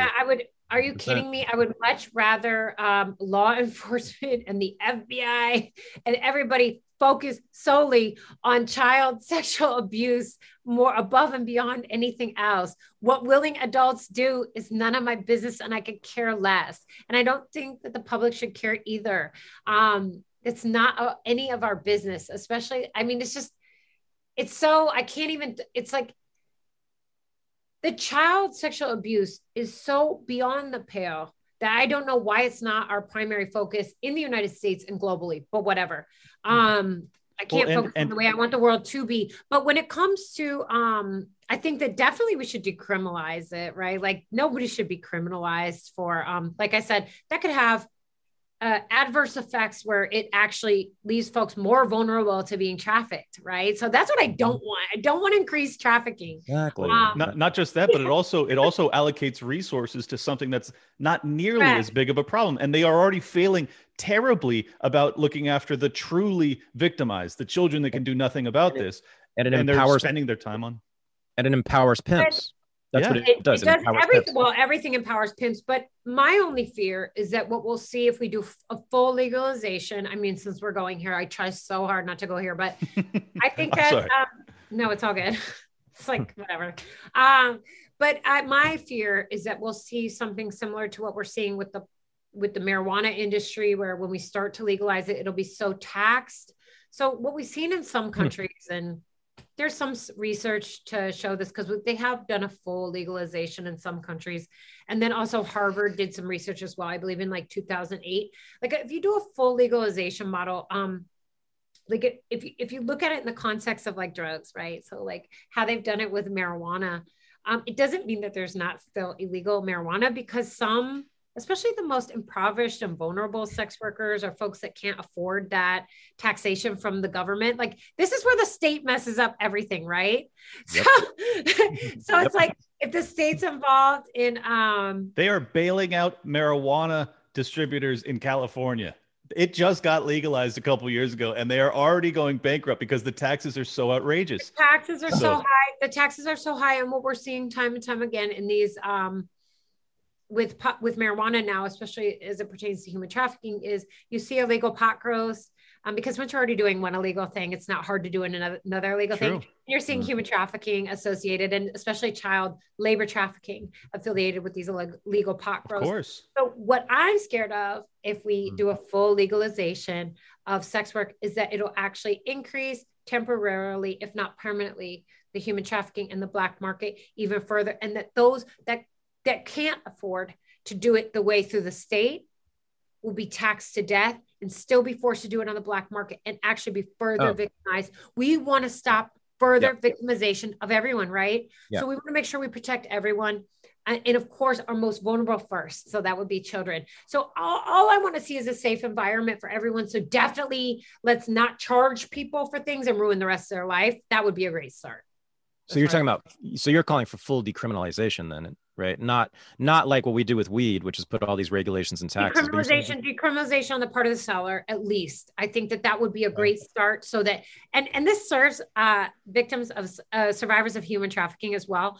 At least if you're busted, right, for being trafficked, and if you don't want to flip on your pimp or trafficker, at least you're not charged. Right. That's the Swedish model. Okay, so let's like go a little bit. I think one thing, and I apologize if you guys have to go, but like, I think one thing that's, When I left my abuser, and I know I'm like a cherry picked and I try so hard not to cherry pick, but I think it's an important story is like when I left my abuser had racked up $100,000 in credit card debt. So when I left my abuser, I left with less than nothing. Right. So I'm still every day, every month, month by month, paying off this debt. Right. Wow. That my abuser racked up. Imagine if I had a criminal record on top of that, because I was charged with a charge because I had been selling sex while I was with my abuser. Right. I already do have some charges on my record. I'm very transparent about that. But none of them were sex related crimes. Thank God. Just bar fights. Different, but yeah. I was totally joking. I just didn't get caught for the bar fights. But I think it's important to realize that, I'm 40 years old and I'm still digging myself out of a pattern of abuse. And when you're stuck in almost a debt bondage to your abuser, and then you add on a criminal record on top of that, there isn't much of a pathway out. And I'm very fortunate because I have a mouthpiece and I'm still cute. And, everything kind of like works out for me. Okay. But not everybody has that skill set. And I think when you charge, especially victims of human trafficking, they're starting from less than zero. And so that's why that specific thing would be really important. Same with sex workers. I think that if they decide they want to quit their job and go get a job at a library or whatever, or just deciding to change a profession or maybe age out or whatever happens, maybe they break their leg or God forbid, or something happens, they should be able to choose to go work at like wherever. Of course. Yeah. And not have to say like, yeah, I have a sex offender registry. Yeah, no, I think this is, once again, we are just circling back to how bad the state is in addressing all of this. It just constantly exacerbates the issue because it's so like painful for me to realize that if you decriminalize something, it's better than making it totally legal. Like that's exactly. So counterintuitive, but it's the truth. And it shouldn't be that way, because what we ought to be doing is abolishing the regulatory state as well as the income tax or whatever sort of tax that the state's charging that makes this stuff so extraordinarily expensive when it becomes totally above board and legal. And it's just the layers of problems that are adding to this issue. Very frustrating. I'll just say that like this conversation has frustrated me to my core because it's it's already such a complex issue because you're dealing with, ethics and morality and consent and all of these really tough topics. And then on top of that, you have the state that's just like dancing on your grave as you try and fix it, So then let me ask you a question, a tough question, maybe for both of you. It sounds like you're in favor of abolishing the age of consent laws. Is that right? No, I don't know. Not without further consideration. Are we talking about perfect world or the way it currently is? Are you talking about the way it currently is or like in Capistan? That's a great question because it's like the defund the police thing. I'm basically a police abolitionist or whatever it's called. I want to get rid of them, but not now, not in the situation where it's a great point. So it's just hard. Yet another really hard question. I don't know. I'm asking Clint though. Yeah, well, I'll tell you. Like, girl, I heard you talking up tonight. No, I'll tell you. In this current set of circumstances, I think it would likely cause more harm than good. So I can't advocate for it at this point. However, I do think that is the end goal. I think that the end goal is to rid ourselves of the state, which by its very nature would mean that you would not have any hard and fast rules about consent. It would be predicated on the family or the community to address these issues on a localized level in a much more hands-on approach. Members for both parties involved, right? Because people don't have to do the dance by themselves. Mm-hmm. Right? Oh yeah, sure. For both parties involved. Yeah, no, I think absolutely. So I guess I can't answer it. I guess my answer directly is no. I do not advocate for it now. However, I could see myself. I want to get rid of the state. So yeah, of course. I'd be a complete hypocrite if I were to say otherwise. Yeah. So it's the ultimate objective. Yeah, I think so. I mean, I could have someone convince me otherwise that you can't go there. Like maybe I'm thinking on the fly here. So let's just be honest about it. Like this is a very complex issue, and I think that's why I wanted to have this conversation. That's why I'm so grateful to both of you for being willing to do it, especially Eliza, since you were, this was like kind of thrown in your lap at the last minute. Eliza. Yeah, I appreciate that. So I really appreciate the flexibility, because we Okay. had, just for those that don't know, we had this scheduled. I'm talking about this stuff all day, every day.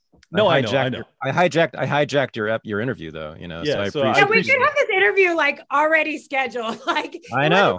It wasn't like we just made this interview so that could come on. Like Exactly. we had this interview Exactly. So I really wanted to talk about the chance that the state could use mass surveillance because of the, child sexual abuse material problem. I was like, oh my gosh, people need to know about this. So yeah. No, it was valuable on a lot of fronts. I hope obviously I don't think we came to any firm resolution here. But I think that we made some progress, and that's more than I can say for what happened on Twitter over the past week. Indeed. So I really just want to thank you guys both. If you guys could give any sort of context, if people want to follow you, I'd appreciate it. Eliza. Yeah. Everybody can follow me on Twitter at Eliza Blue, ELIZABLEU. It's ELIZABLEU. But my favorite platform on the planet is locals.com. It's eliza.locals.com. That's where folks can donate to me if they feel like it. It's a free speech content creator platform. It's freaking awesome. Everybody cool's over there. You should definitely come over. They have a great app. But in my case, it's just awesome. It's like definite backup, and it's where I blog about human trafficking or whatever's on my mind. Actually, I blogged about the Snowden stuff like 2 months ago. But I'm also speaking at Freedom Fest. So come by, check me out. I'm speaking about human trafficking and how much I appreciate my freedom as a survivor of human trafficking, my personal liberties at Freedom Fest 2021. So come by and check me out. And feel like donating to me, please do. Please do. I was just going to say, I'm tempted to. Nobody controls my voice. That's very rare. Yeah, I'm tempted to start a GoFundMe just to alleviate that credit card debt, because that really bums me out.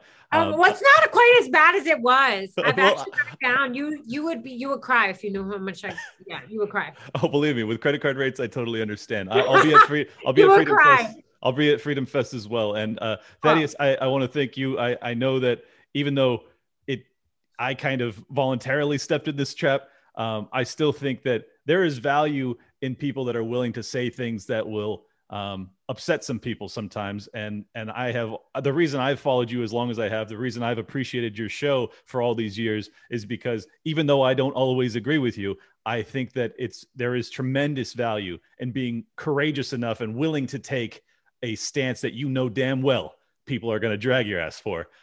So thank you again for coming on. If you could let people know about your show and everything else. Thank you, sir. Well, I'm on Twitter at Thaddeus Russell. If you want to send him memes. Yeah, sure. I mean, and by the way, I have not blocked a single person. Oh, good. You're a better man than me. Thaddeus.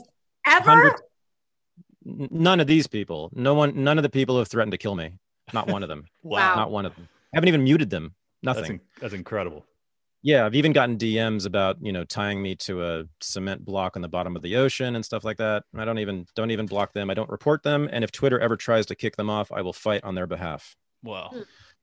To keep them on Twitter, to keep their voices, because as Eliza was saying, would you rather shut these people up or know what they're doing? Right. So that's my Twitter. The Unregistered Podcast, that's my baby, and that comes out weekly, and we cover every topic under the sun. I am not obsessed with pedophilia, as people like to say. We've had 170 episodes. I think we've covered it maybe 4 times.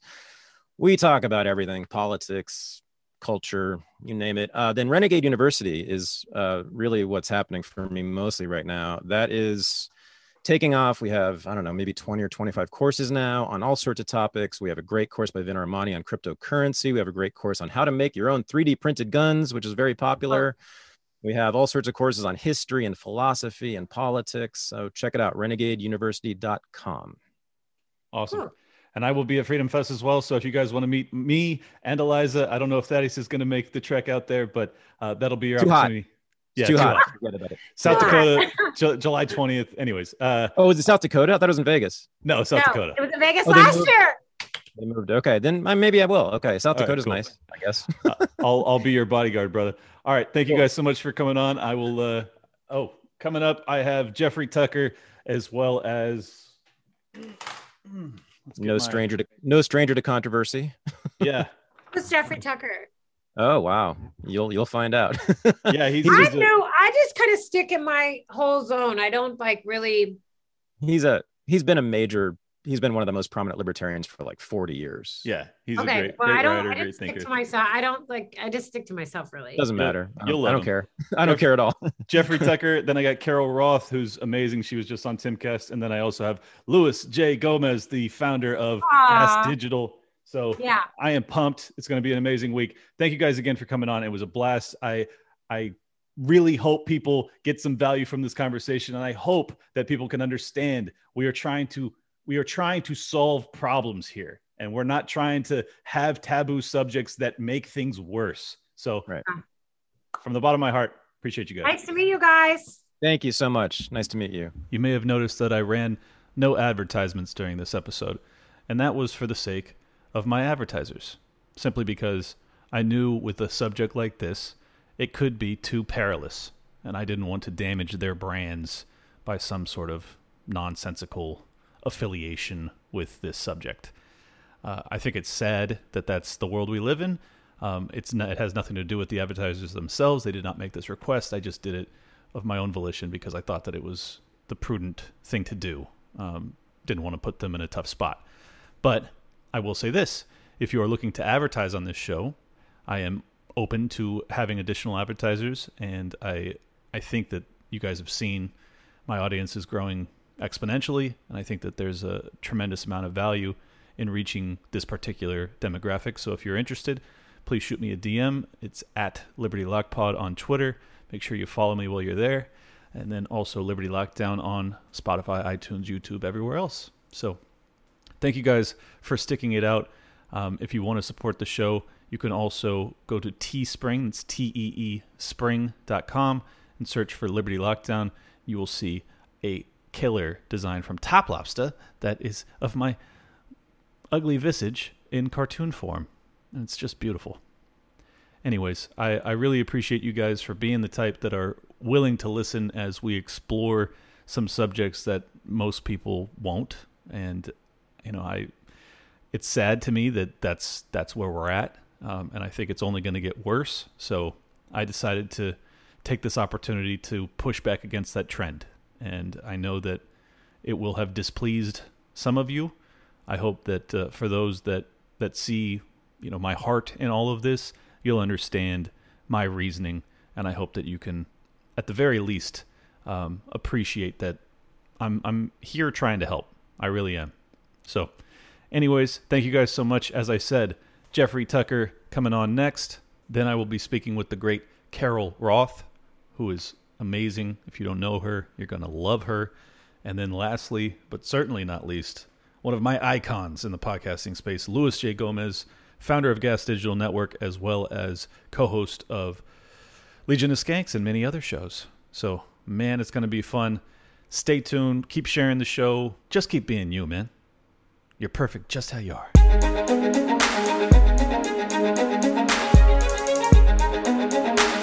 Big shout out to everybody that's been with me since Jump Street.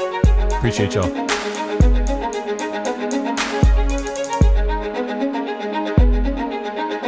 Welcome to Liberty Lockdown. Please scan your barcode. Your liberty ain't gone, but yeah, it's on hold. Where did it come from and where did it go? It requires a fight, not tweeting from your phone. Don't need a king, get him off the fucking throne. If you're riding with the thought, you've always got a home. The virus you're scared of will come and it'll go. The government knows, just don't get treated like a hoe. Like Nico and Shane, you're probably wondering what's happening. Scared Hollywood lefties lyrical fappening. A typo with Luke might bring the nooses. We all bite the bullet, I'm the king of the gooses. Freckles and Brit didn't know I could spit. Knew I was a patriot, but now I'm the shit. Peter Quinones, invite me on. Which podcaster sends custom songs? Part of the problem? Nah, I stand with the people. Dave showed the way, but I am unequal. Lions of Liberty, now hear me roar. Beat running up, but I got a bit more. Robbie the Fire, always running his mouth, but I made him a sandwich, now I'm man of the house. The malice for Nick, but you're welcome to quit. I went over BLM with the fire I spit. Friends against government just call us fags. Copied the Cairo, put mummies in the bag. Liable opinions get thrown on the ground. Silky smooth Tom was the only sound. Getting so hot must be Air July. Screaming in the mic, a Ripper 59. Miles to Ray showed that black guns matter. Now all these lefties got crazy small bladders. None of us wanted war, but we're ready. You know I be bopping and rock steady. Liberty lockdown, please scan your barcode. Your liberty ain't gone, but yeah, it's on hold. Where did it come from and where did it go? It requires a fight, not tweeting from your phone. Don't need a king, get him off the fucking throne. If you're riding with the thought, you've always got a home. The virus is scared of will come and it'll go. The government knows this, don't get treated like a hoe.